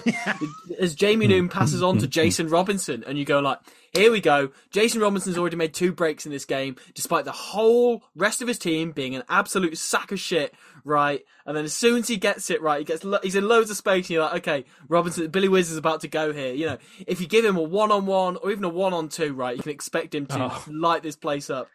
And he only goes and pulls his hamstring, doesn't he? And it's just the most soul-crushing moment I've ever seen, even as somebody who wasn't supporting England. He does it about 10, 15 metres away from the tackle. And he then has to hobble towards the guy about to tackle him. Like, he can barely walk in order to meet someone to smash him. It took me a second to go, is he doing a step here? Because he has this jerky step, doesn't he? He's like, oh, God, no, he's really hurt himself. But he spent half an hour of this game with his face bloodied, didn't he, whilst trying to run around. His effort in this game, he literally snapped himself trying to make up for the absolute shit that was revolving around him for most of this game. He snapped himself. Bloodied face, 86 years old.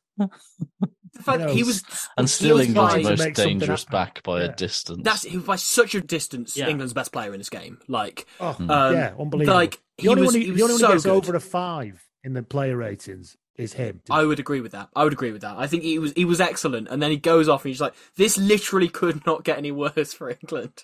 I don't know. I think Mike Catt is so bad that he comes out the other side through the other end of infinite numbers. And somehow ends up getting like an 86, which is his age, actually, at his next birthday after this World Cup. And Matt Tate comes on. Does that thinking, oh, Matt Tate's coming on? Well, okay. Yeah. Was Balshaw injured pre-tournament? I can't remember. I don't know. The squad. He must have been. He was either injured or shit. He was one of those two. But they tried Ollie Morgan this year as well from Gloucester, who had 90s curtains, which was a right throwback. But it was I remember Ollie Morgan's a player. Injured. He's a Yorso Club player. Ollie Morgan. He has the name of a Yorso Club Gloucester back free player. Yes, he does. Yes. He must have been injured because he plays against New Zealand and Argentina in 2006. Okay, in the autumn, and then he's England's first choice fullback against Wales in the Six Nations in 2008. Oh wow! Brian Ashton was on record. Where he was terrible, by the way. Right, I'm trying to unpick it because Brian Ashton was on record, and this is true, right, of saying that Jason Robinson's best position in international rugby specifically was left wing. So he always picked him at left wing pretty much. But I think he ran out of fullbacks. Yeah, which is why he tried to blood Cueto there. Yeah, and Lucy was shuttled between wing and fullback loads as well. Strange one. Yeah. Millions of people have lost weight with personalized plans from Noom. Like Evan, who can't stand salads and still lost 50 pounds. Salads generally for most people are the easy button, right?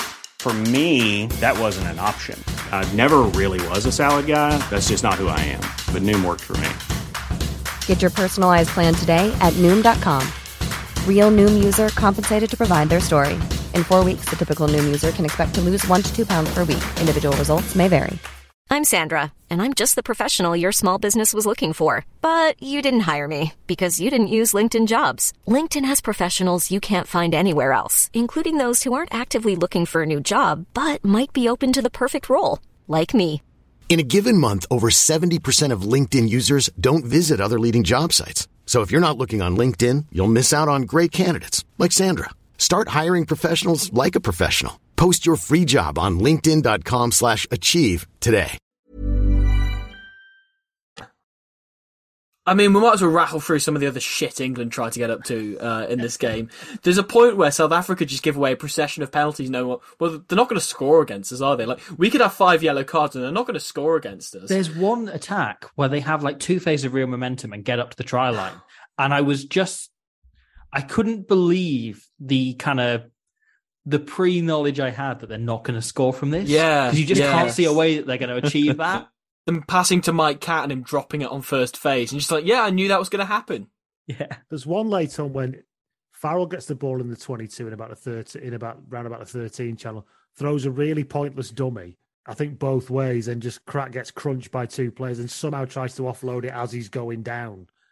And he gets a right bollocking then about how he's been playing long enough rugby union at this level to know that you should hold the ball in that situation. It's like the 30-0 down with about 12 minutes left.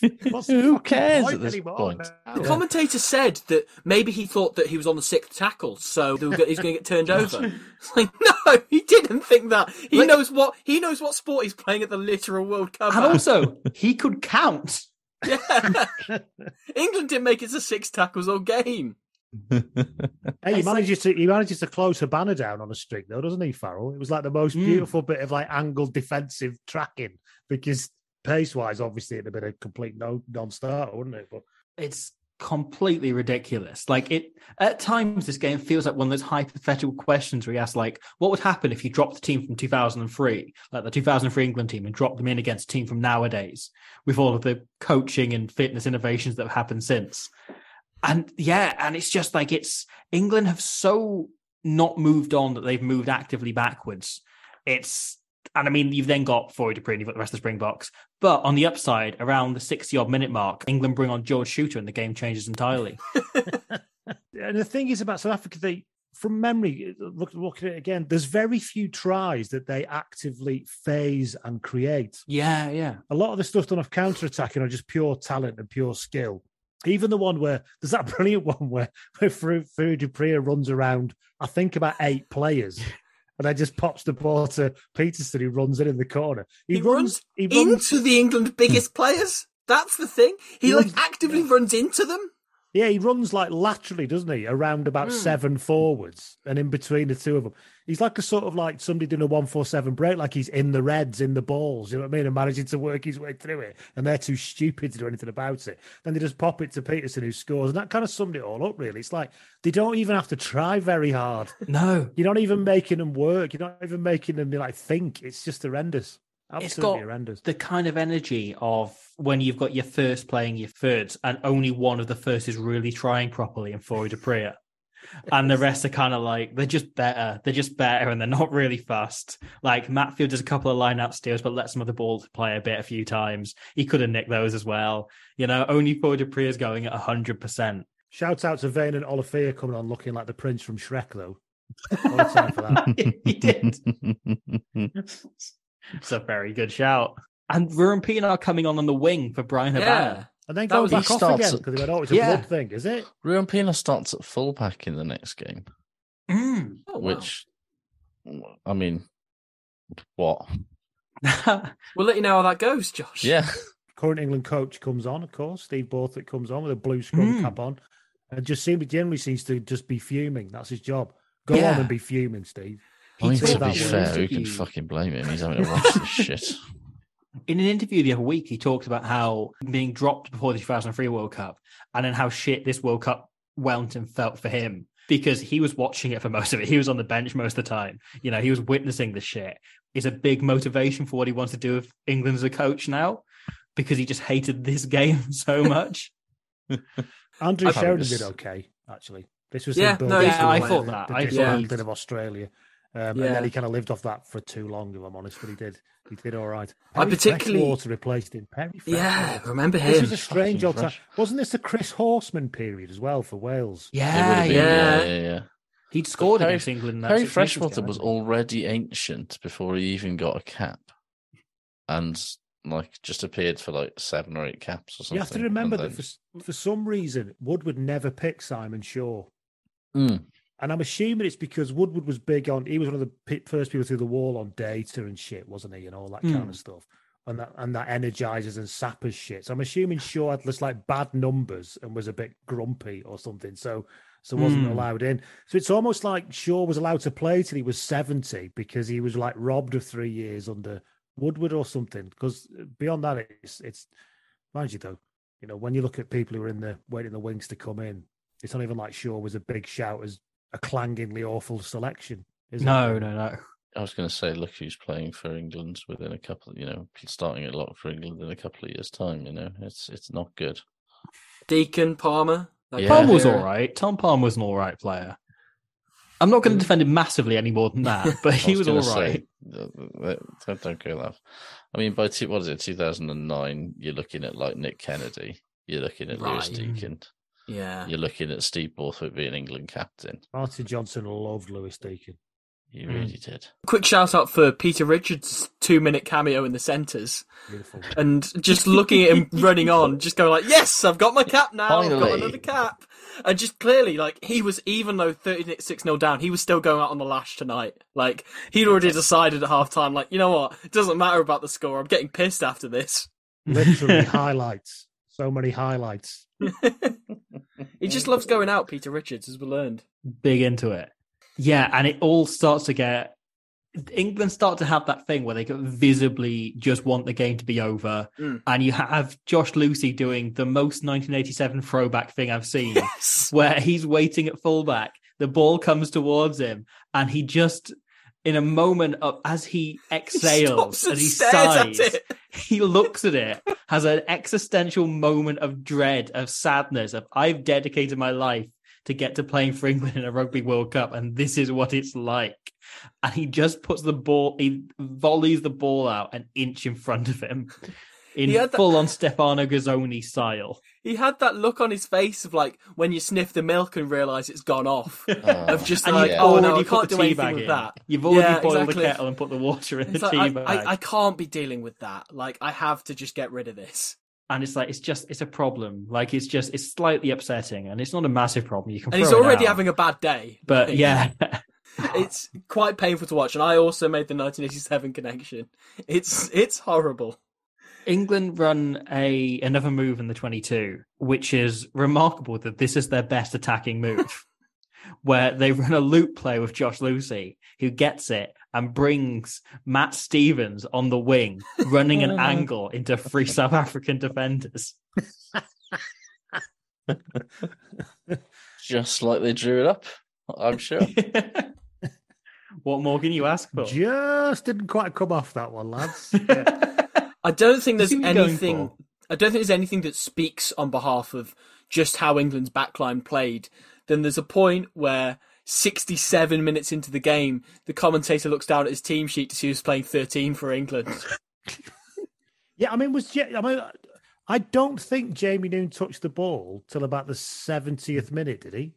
Well, he So knocked I it certainly on. didn't hear his name. The two people whose names I genuinely don't think I heard at any point throughout this game are Jamie Noon, obviously, who is, basically just a large waste of time. But also, what's his face? Vickers van Heerden, the replacement for Schaltberger, who's suspended in this game. Again, kill surprise. Literally don't hear his name once. And yet I assume he had a tidy game.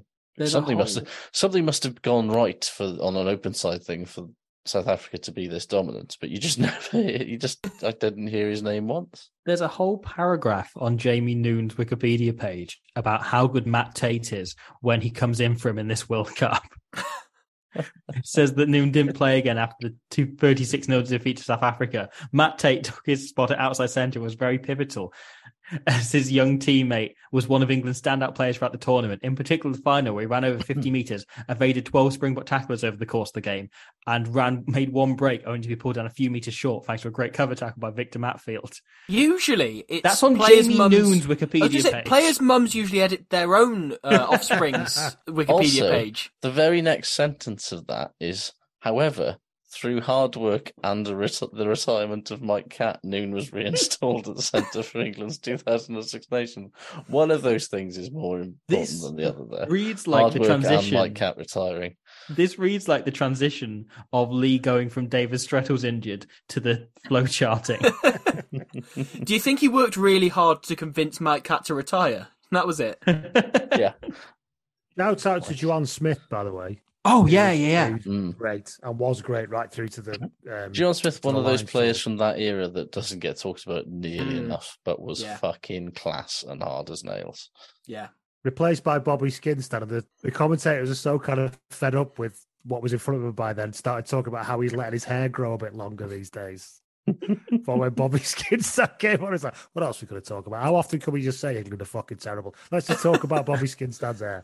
That's he then went on to become a kind of perma shit-eating grinned rugby host of like Rugby World Television or something, didn't he? Yeah, he still Trans does World commentary Sport or stuff something. for Supersport, I think. Weirdly, in the very early days of Twitter, sort of 2009-10, where like there wasn't really much rugby people on there, like Bobby Skinstad just started following me one day out of the blue, along with Will Carling. Didn't last for long. It was one of those just like, oh, why? It might not have even been the real Bobby Skinstad. There was no verification in those days, but I think it was the real Bobby Skinstad. And then just one day, he just clearly decided he'd seen enough. One of those was Nimi Atialata randomly followed me on Twitter when I was like 14, which is mad. And Jonah Lomu weirdly followed me at one point, which is mad and not a sentence I'd like to say in real life. Pre or post death, because I remember his family kept the Twitter account going for a while, and it was weird. He started tweeting about NFTs like a year ago, and it's like, hold on a second, what are you doing, Jonah? You mentioned him, Will Carling is remembered because this was the blog. I launched the blog now. Lots of people did. It was that time, and people were trying to embrace this new media thing. And Will Carling had set up his own website, the name of which I can't remember. But weirdly, I know it sounds bad to say it, but he was a man ahead of his time, because what he started doing was doing direct to camera monologues. Oh wow! Fast forward 10 years, I'm not saying they want to watch him, but nobody understood it, because what he would do, he'd like he create. What he did, and I remember because I've just seen it on his Wikipedia page, it was like a sort of rugby-focused social media thing. It was called Rucku. I remember him being a bit Rucku. Like... I've not seen this. Is that what it was called? Rucku, yeah. Rucku, yeah, that was it. And he'd do these monologues, but he'd do them sat in his kitchen with no background or anything, just with a microphone, a bit like this with a microphone in.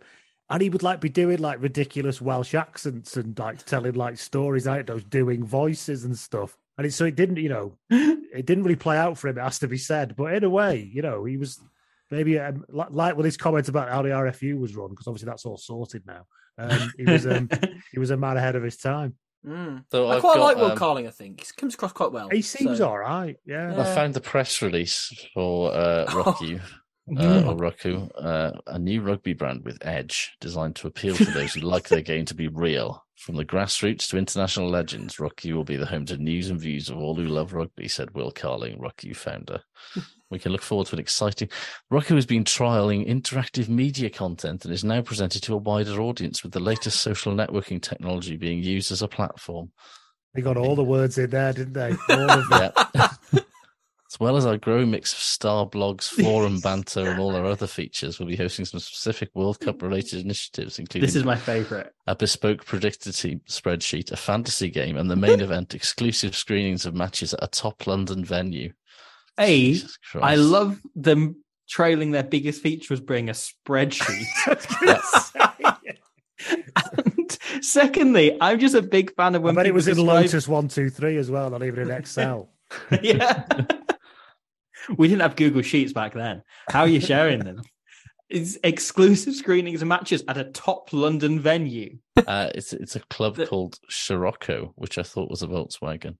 And you get discounted entrance if you're a registered Rucku member. I will imagine for a minute, will you, the people in that room? Incredible. If you went to that screening. That screening could have been held in a Volkswagen, just so you know. We didn't know how many people turned up. It could have been that they sold 3 tickets. And we're like, right, 2 of you hop in the back, 1 of you in the front, who's paid the most.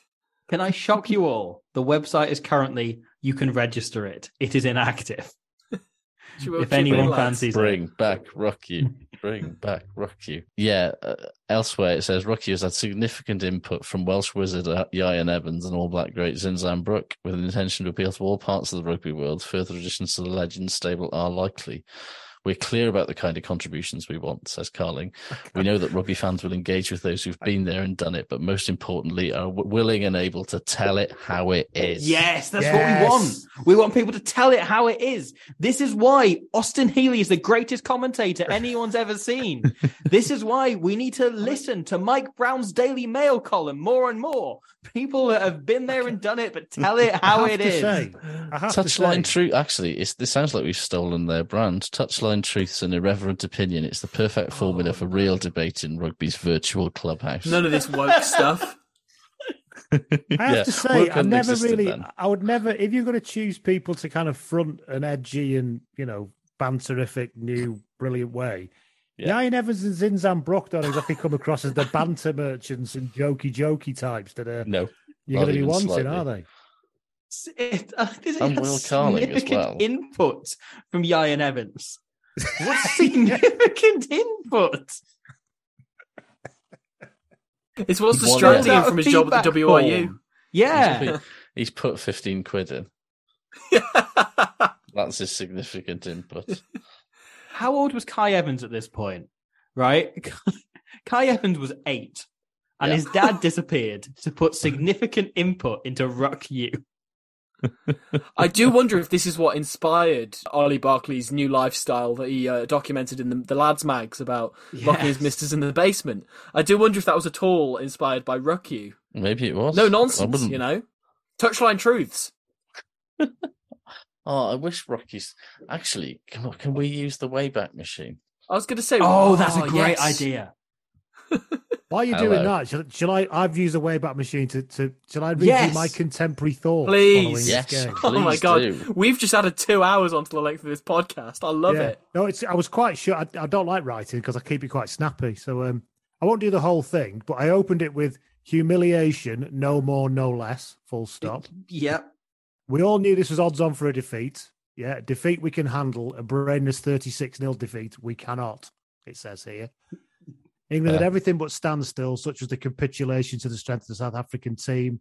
It started and finishes with the forwards. There was much debate before the match about the 10-12 axis, because we've all made the mistake of taking the competitiveness of the forwards for granted. But Ashton could have played Vanessa Feltz and Lionel Blair in those shirts, and the results would have been the same. It says here. Yeah, I make some points about. I don't know why Tom Rees was taken off. It sounds like he was injured. Mm-hmm. Where to go from here? I finish with. I think England will beat Samoa, and they will then be mullered by the Wallabies. There's my first mistake. Just shows that I've been shit with predictions from the off. In a way, this game is a blessing in disguise, as the last thing England fans needed was hope. I finish on here. That's very good. But of course, then we got to the final. So player ratings, I gave Sean Perry 1. Yeah. Scrum half is a very simple position. Get the ball away quickly and accurately. Box kick well. Marshal your forwards. He didn't do any of those things. Full stop. What's got a pretty bad one? Paul Saki I gave 2 because of terrible basics. Robinson I gave an 8. Did you stand by the fact that he was the only one above a 5? Yeah, it looks like. No, I gave 6 to Tom Rees, I think, just because you had to at that time, because you weren't allowed to say anything else. He was capped at 6. Yeah, indeed. So I gave Gormelson a 6, looked like Gareth Edwards compared to Perry. So it was, I suppose, fairly consistent. Really. I gave Farrell a 4, spent most of the time defending. I gave Jamie Noon a 4. I think Farrell did better than Noon on a second watch. Yeah. Agreed. Noon did body slam Francois Stein inexplicably, but Josh. Guys. Well, there you go. Here's the real content from back then we want to hear about. Holy Never mind shit. what I was writing. Holy shit. So Ruck U, rugby's first virtual clubhouse, as it says. This is a capture from October 2007, so just after the World Cup. And if I were to tell you that the featured, it's got a forum, obviously, as everything in 2007. Oh, classic. Yeah. Some of the forum's popular topics are boys' films, lads' corner, and popular tags in the forum include Norwich School First 11, football, for some reason, Super 14, Blockbuster stuff, yeah. Goldsmiths, University of London, Goldsmith Greyhound, Barclays Premiership, and Eva Mendes. In our dorm at Norwich School, we all wank over Eva Mendes together, basically. Basically, yes. And they have indeed got star bloggers, and it's literally Will Carling, Ian Evans, and Zinzan Brook. Will Carling's blog is subtitled "That Leg End in His Own Lunchtime." Ian Evans's one is "The Twinkle-Toed Welsh Wizard," and Zinzan Brook's one's "The Blunt Yet Somewhat Skillful Kiwi Enforcer." Hear what's on Will, Ian, and Zinny's mind in their own blogs. More rugby insiders will be airing their views soon. And literally, they've basically just been given their own blog role, and Ian Evans has just posted 20 times with no comments. There are 7 comments on his last one, and none of it's been spell checked. So his one after on October 2nd, 2007. So this is just after Wales had gone out against Fiji, right? Dear all, I have been quite the lat few days. I'm sure you can understand why. I mean, I don't begrudge Ryan Evans for not being able to type, because that's not his core skill set, even though I would point out that he is now chairman of the WRU. Drowning his sorrows at this time. Yeah, it's like, basically, it's a blog here pouring his heart out, understanding how well, basically what we were all feeling. How do you let Fiji do that? And I'll tell you what, this is some incredible insight. Who will be the next coach? I don't know. I'm not sure it matters. The coach is not the problem. The system is. You're now the face of that system, Ian. That's very telling. I can't say we deserved it. You can't make such simple errors in a World Cup quarterfinal. I'm off to be consoled by a tub of Haagen-Dazs, which he spells wrong. And that's just, it's remarkable stuff. There's the Carling one. I have been quite the last few days. I tried the tab on the top. I tried the tab on the top labeled sledges, and it seems to just be posting. It seems to be a sort of pre-Twitter where you just post banter. Oh, God. 2007 probably was the peak banter year as well. Oh, sociologists and historians will reflect that. Can I just say, every day, a classic bit of sexism here from Will Carling is a post that he's titled Zinzan with 1, 2, 3, 4, 5, 6, 7, 8, 9, 10, 11, 12, 13, 14, 18 exclamation marks. I felt I'm not one who likes inverted commas outing my fellow bloggers, but I feel compelled to have to pass this on to the community of Ruck U. Zinni, one of the gods of world rugby, supremely skillful, talented, and very hard. I think we all agree with that, right? Well, can you imagine what a shock it was? What a huge gut-wrenching shock to be told by a friend last night that Zinni, the great All Black, that legend of many a hard battle, that hard-nosed Kiwi, that legend, that demigod, plays netball once a week to stay fit. Netball, Banter. 10 exclamation marks. Netball, 10 exclamation marks. That, it's that era of, men aren't allowed to do anything that isn't kill their own meat. Zinni and his brother play every week in pleated skirts and apparently are very friendly. The punchline is the 18 exclamation marks. That's how you know it's the punchline. Can I give you some top sledges from this website? Yes, please. Right. Please. So here's a great one. From Nobby Clark, right? Audio terrific name. This is his top sledge, right? He's posted a link to his ESPN Fantasy League and then followed up with the next sledge, which is cock. Didn't mean to post that. This is one from Steve Walsh, who I'm trying to look at the profile picture. I don't think it is that one, but also no, it is. From New Zealand, because they have listed as the team supported Hurricanes and the All Blacks. Yeah, it's Steve Walsh. Let's just say it's Steve Walsh. So I think it's handsome Steve. It possibly could be. To be fair, this was the time where I used to frequently have some Steve Walsh's relatives calling me a cunt on Twitter for saying that he was not a very good referee, which I stand by. And the other thing that really, really makes this definitely Steve Walsh is he is tagging a user called Miss Wild. Oh, God. Okay. Saying, all's going okay here. Busy enough at work. Kane's season over. Bring on the All Blacks, but rugby enthusiasm has waned a bit this year. I am zooming in as much as I can on his profile picture, and I don't think it is. Actually, no, it's a photo of kids. So if Steve Walsh had kids, it could be him. He who controls himself controls his comments section. This is so inane. There's nothing even worth reading out as being awful or atrocious here. Well, it reinforces the idea that fundamentally rugby men are dramatically less funny than they think they are. I think the problem is that a lot of these things, and I know this because I did a blog myself, are ultimately a reflection of the personality of the person who set them up. Yeah. The problem is that this one was Will Carling. Yes. See, I understand why Man had a niche following.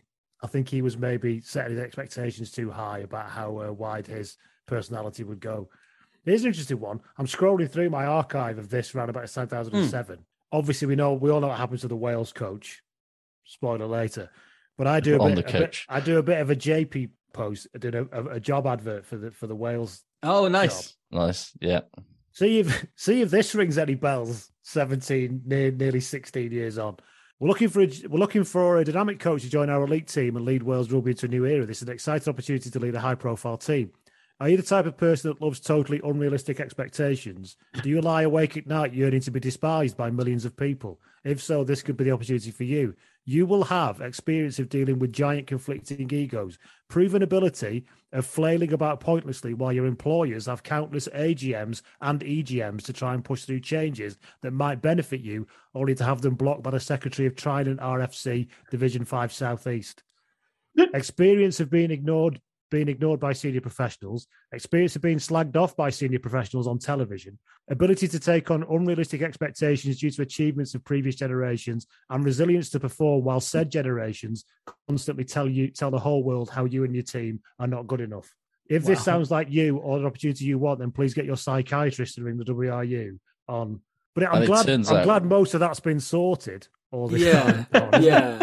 Turns out Warren Gatland was that guy. Yeah, I was going to say, do you think, Josh, you might have read that just before you sent that tweet saying Wayne Pivac should get the job? Maybe, yeah. Hey! Oh, that's never going away. I love it. I'll stand by it. Oh, I tell you what, actually, when I dig back in the blogs, there's some gold coming up here. Oh, boy. Someone during 2007 said they saw the England team out drinking. Can you imagine such a thing? What a concept. Peter Richards, mate. It was Peter Richards. That's all he did. Loves going out. Someone from 2009 has it on really good authority that Stephen Jones is going to sign for Cardiff, the Blues, as he refers to them, as they should correctly be known. Said it was going to be Leicester Tigers, but actually he's going to go to Leicester because he wants to stay in Wales. That happened. And the other great thing here is in similar vein to Zinzan Brook, right? This is from The Mole, who shares mostly transfer rumours, and some of them, Neil Fissler. I was going to say. Probably is. He's now a racist. It could be. Yeah. He broke the Sean Lamont to Scarlet story. So, ladies and gentlemen, I apologise for my absence recently. I had to lay low for a while. But something has hit my ears. He's been quiet the last few days. Something has hit my ears, which I feel needs to be shared. Rumour has it that the young Danny Cipriani has made an interesting investment over the past few weeks. For DC has swapped a black Range Rover Sport for the same model, but this time in pink. Now, imagine thinking that was worth writing about.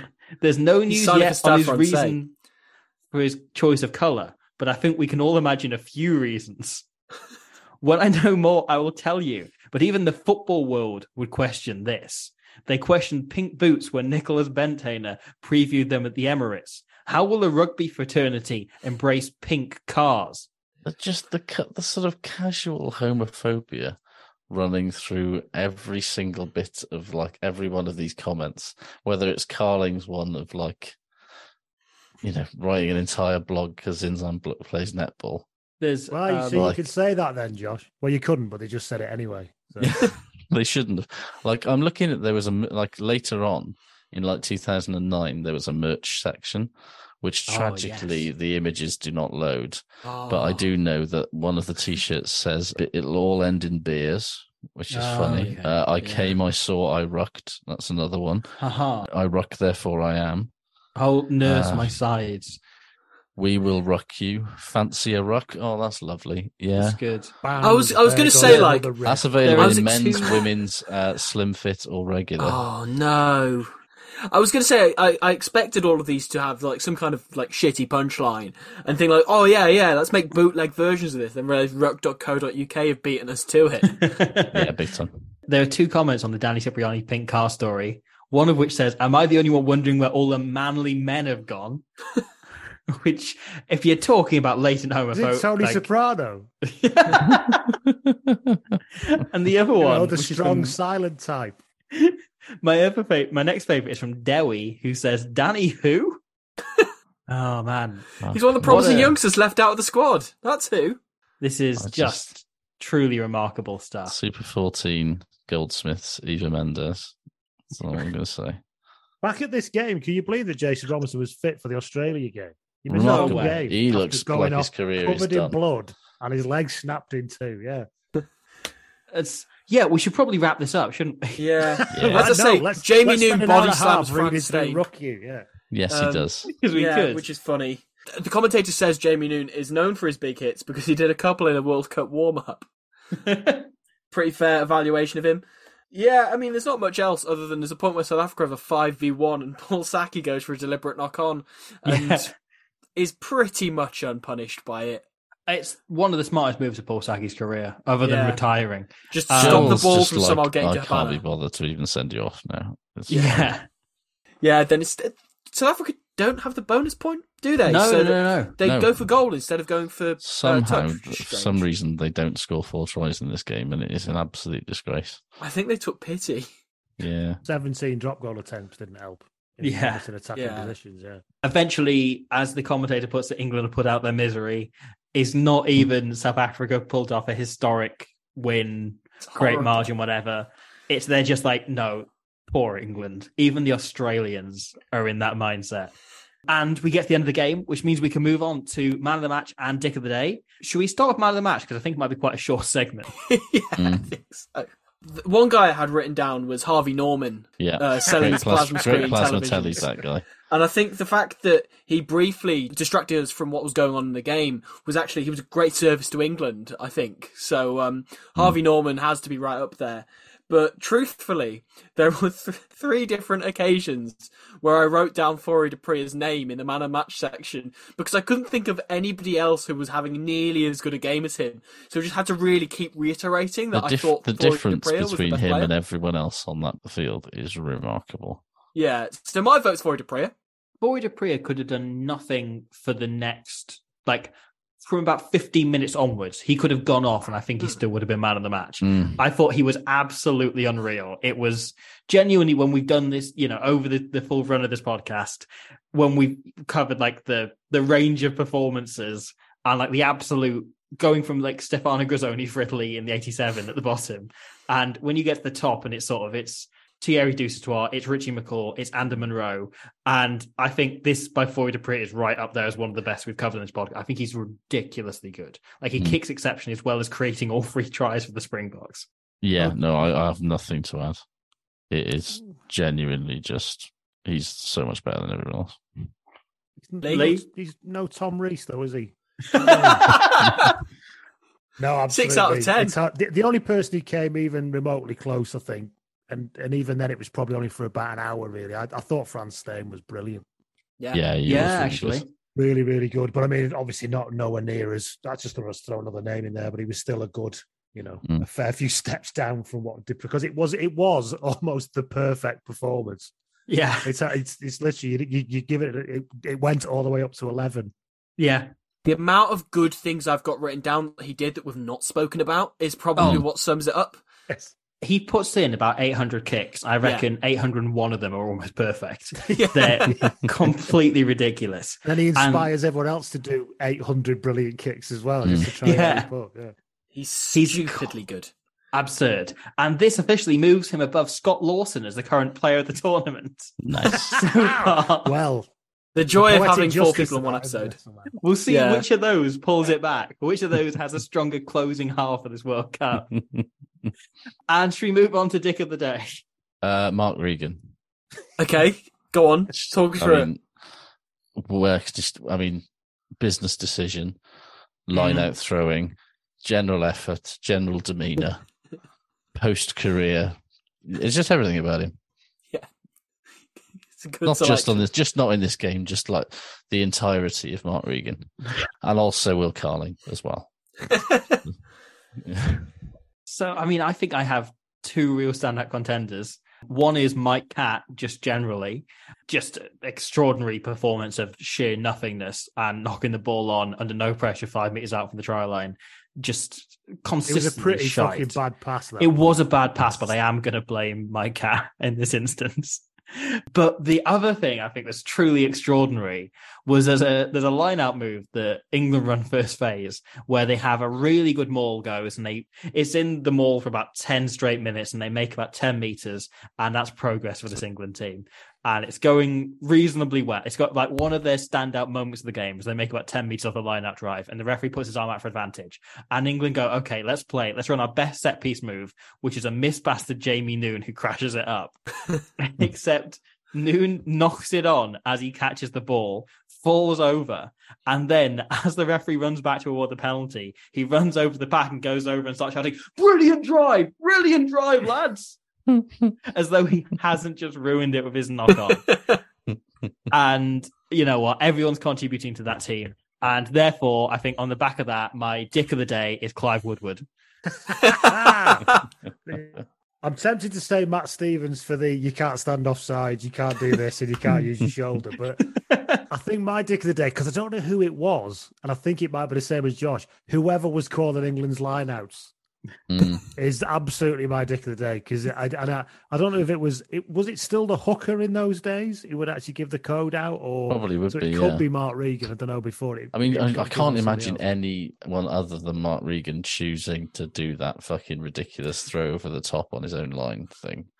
Like no lock is going to choose to do that, surely. What I know as well, I want to know who did like genius ideas in history. Mm. Who is it? And we need to do some researches. Who is the one who worked out you don't have to shout your line-out calls? So you don't have to... Because for years, we always spend hours at training going, Buffalo, 275, Buffalo, outside, Scarlets. And then, and then somebody on the opposing team will go, it's a long one. It's a long one, because they've worked it out. And then sometime about, I want to say 10 years ago, they all just started whispering to each other. And it was like, that is a fucking great idea. Who's created this? Because surely they need to get it in the patent office. We don't even have to come up with a stupid code. We just have to just say it. Throw it to me, yeah? Yeah. Scratch teams are the worst, where your code is if you throw out three numbers, and if the last one was over 100, it was back. If it was over 50, it was a middle. And it was just, yeah. But yeah, for years we were labouring under this like strange enigma machine type approach to doing lineouts. Then somebody just said, "Oh, we could just quietly whisper it to each other. We all know what's going on." Yeah, was it when Paul O'Connell decided to learn Afrikaans to sort of nick lineout calls during the 2009 Lions? And then they were just like, "Look, second row alive that hasn't learned Afrikaans." Yeah, none. Like all of them. There's a story about basically every lock of the last 30 years learning Afrikaans. Did you think it's like Samson's hair? That if you speak Afrikaans, you get 10 times stronger than normal people. Like even like when Samson has his hair grown. So that's like Robbie now. He's 10 times stronger than everyone else. He's got Samson. It's undoubtable. I think it feels a little bit like that, doesn't it? And it's like, well, the reason why they're all so strong is because they can speak Afrikaans. That's what it is. Some Springbok fans would have you believe that. No, actually, it's stronger than everyone else. And steroids. So I've got a record list of Dick of the Day nominations here. And let me tell you, they're almost the exact same list as the 23 people in the England squad. So let's go through some of these. Jacques Farid dropped the ball over the try line. Yeah, let's just say that is a twice effectively, because he drops it, then picks it up and drops it again. That's physical impairment. He can't do anything about those. That's true. I mean, Mark Regan, for reasons previously covered, Percy Montgomery for missing about 15,000 drop goals in a game where his team still won by 36 points. I'm still having the sort of look of just like extreme arrogance about him. It's like at least have a bit of humility when you missed. Doesn't even have the decency to sweat. No. Sean Perry for grubbing the ball out on the fall somehow. Stupid. Jason Robinson for agreeing to play, frankly. Should not have turned up. Dignifying this with his presence. He should have done a runner. It's ridiculous. Tried. Yeah. Maybe that was why he turned his back on the ball Thursday, whereas the cameras were on him. No, I've got to stay on the pitch. Trying to slip away quietly. Then they kicked it down my wing. Obviously, the reason why he came out frustrated, he wasn't actually injured. He ran in and went, ooh. Oh, no, it's gone. It's gone. It's gone, lads. It's fucked. Not running with this. I'm done. See, I had the ball as well. Yeah, I'd have run with and then that. they got to the final, and I was like, you know what? I feel great, actually. You can't pull a sickie and go back in the next day, can you? So I'll have to miss the Samoa game, pretend it's not giving me jip. Joel Juch for forgetting it was half-time. Oh, yeah. God, you didn't mention that, did you? It crosses 40 minutes. He starts saying a scrum, and he checks his watch and goes, "Oh shit, we should be in the sheds." And only noticing that 5,000 people were lying on the ball after an hour. I've done it once. What more do you want? Fucking hell. I can't remember what the laws were back then. They only watched it going, he's off. It's hard to know, isn't that's it? a penalty. I couldn't remember. You forget where the laws are. Anyway, sorry. Yeah, no, that's okay. Josh Lucy for passing to Jason Robinson before he got injured. Shouldn't have done it. Andy Farrell for passing to himself with about 3 minutes to go. Oh, yeah. Throwing the ball up in the air and going, oh, wait, no, that's probably mine, isn't it? Very strange. Somehow none of us have mentioned Ben Kay in the Dick of the Day section for whatever the fuck that was on his left foot. Yeah. So that's my Dick of the Day list, just a few of them, and I probably could have carried on there. Ultimately, I think Ben Kay did do the most dickish thing, but I think it would be amiss if I didn't give my Dick of the Day to Sean Perry for the fact that he, in fact, perished, as you said, Lee. He just never came back again. Literally So ending his England career in the front of our very eyes. If Sean Perry, in this lifetime, played in a Rugby World Cup and never, ever had a Dick of the Day nomination on this podcast, I feel like it'd be wrong. So there he is. He's got one now. That's very, very fair. Imagine a bald scrum half that is probably too old and nobody ever thinks should go to a World Cup actually happening and playing for England, under Eddie Jones. Imagine the madness of that. Imagine, Yeah, Joe Simpson, 2011. Scandalous. Willie Hines. Yeah, Willie Hines. Yeah. Willie Hines. 2015. There must always be one. Only World Cup in recent memory where that didn't happen. Probably, What a strange bald man went with England. It's come out for England for spurious reasons. Where Jason Statham got called up to play 9. We're going to have bald spot Dan Robson next year, or this year. I can't wait. That is the Borthwick effect. He's going to bring him back and really reconnect with the nation through calling up Dan Robson for the sheer narrative of it. He has the story. He has the true story. 18 clubs in a 2015 was Kerr, Wigglesworth and Youngs. They've all got full heads of hair. That's quite competent, that, isn't it? It is. Relentlessly competent. Inform Ben Young as well. That's worse. They didn't fancy playing Machiavellic at 9 or anything like that. It's frustrating. Perry Freshwater. How did he? We must have done really well in that tournament, I imagine. Yeah, we'll have to get onto that in a future series. Well, we covered. We had Lee and Josh on for that game. Yeah. Now we had Stuart Lancaster on last week to talk about it. And it was silent for an hour. You think about this, Stu? The Northern Man stands over Zoom. I think you're on mute, Stu. No, I'm not. He couldn't do the podcast because there's no direct flights in from Leeds. Lee, Josh, thank you so much for joining us. Where can people find yourselves and the podcast and everything else, which they already know, but for posterity's sake? Just in case you don't know, I'm at Blood and Mud. That's the Twitter. I'm at Josh Gardner on the Twitter. And every Monday, usually sometime around 10:30 at night, we publish an episode most weeks. It's like this, but with gardening instead of rugby. Yeah. And with rugby that is mostly I am definitely relevant. going to try to feature that. We'll Mostly pull out the way every week now. Josh, find a mid to late 2000s horrible rugby website to pull out of the Wayback Machine that we can spend 20 minutes talking about every week. It is what people say about the podcast is that it needs to be longer. Yeah, indeed. Yeah. More arcane. Yeah. And same with this one. So we are going to bring it to a close. No. Thank you both for doing it. Sorry, Lee. Thanks, lads. And Much sorry, appreciated. Josh, as well, actually. It's been a pleasure. I feel we haven't shared the apologies around widely enough. Please join us next week when the game, all being well, should be Fiji against Japan in a high-scoring banger by the looks of things. And I'm sorry neither of you got that one instead. I was going to say, what do we know about that one? Fucking hell. We'll see you then for that. In the meantime, good night, everybody. Goodbye. R.I.P. Sean Perry. Good night and good luck. Ta-da. Hey, it's Paige DeSorbo from Giggly Squad. High quality fashion without the price tag. Say hello to Quince. I'm snagging high-end essentials like cozy cashmere sweaters, sleek leather jackets, fine jewelry, and so much more. With Quince being 50 to 80% less than similar brands. And they partner with factories that prioritize safe, ethical, and responsible manufacturing. I love that. Luxury quality within reach. Go to quince.com/style to get free shipping and 365-day returns on your next order. Quince.com/style.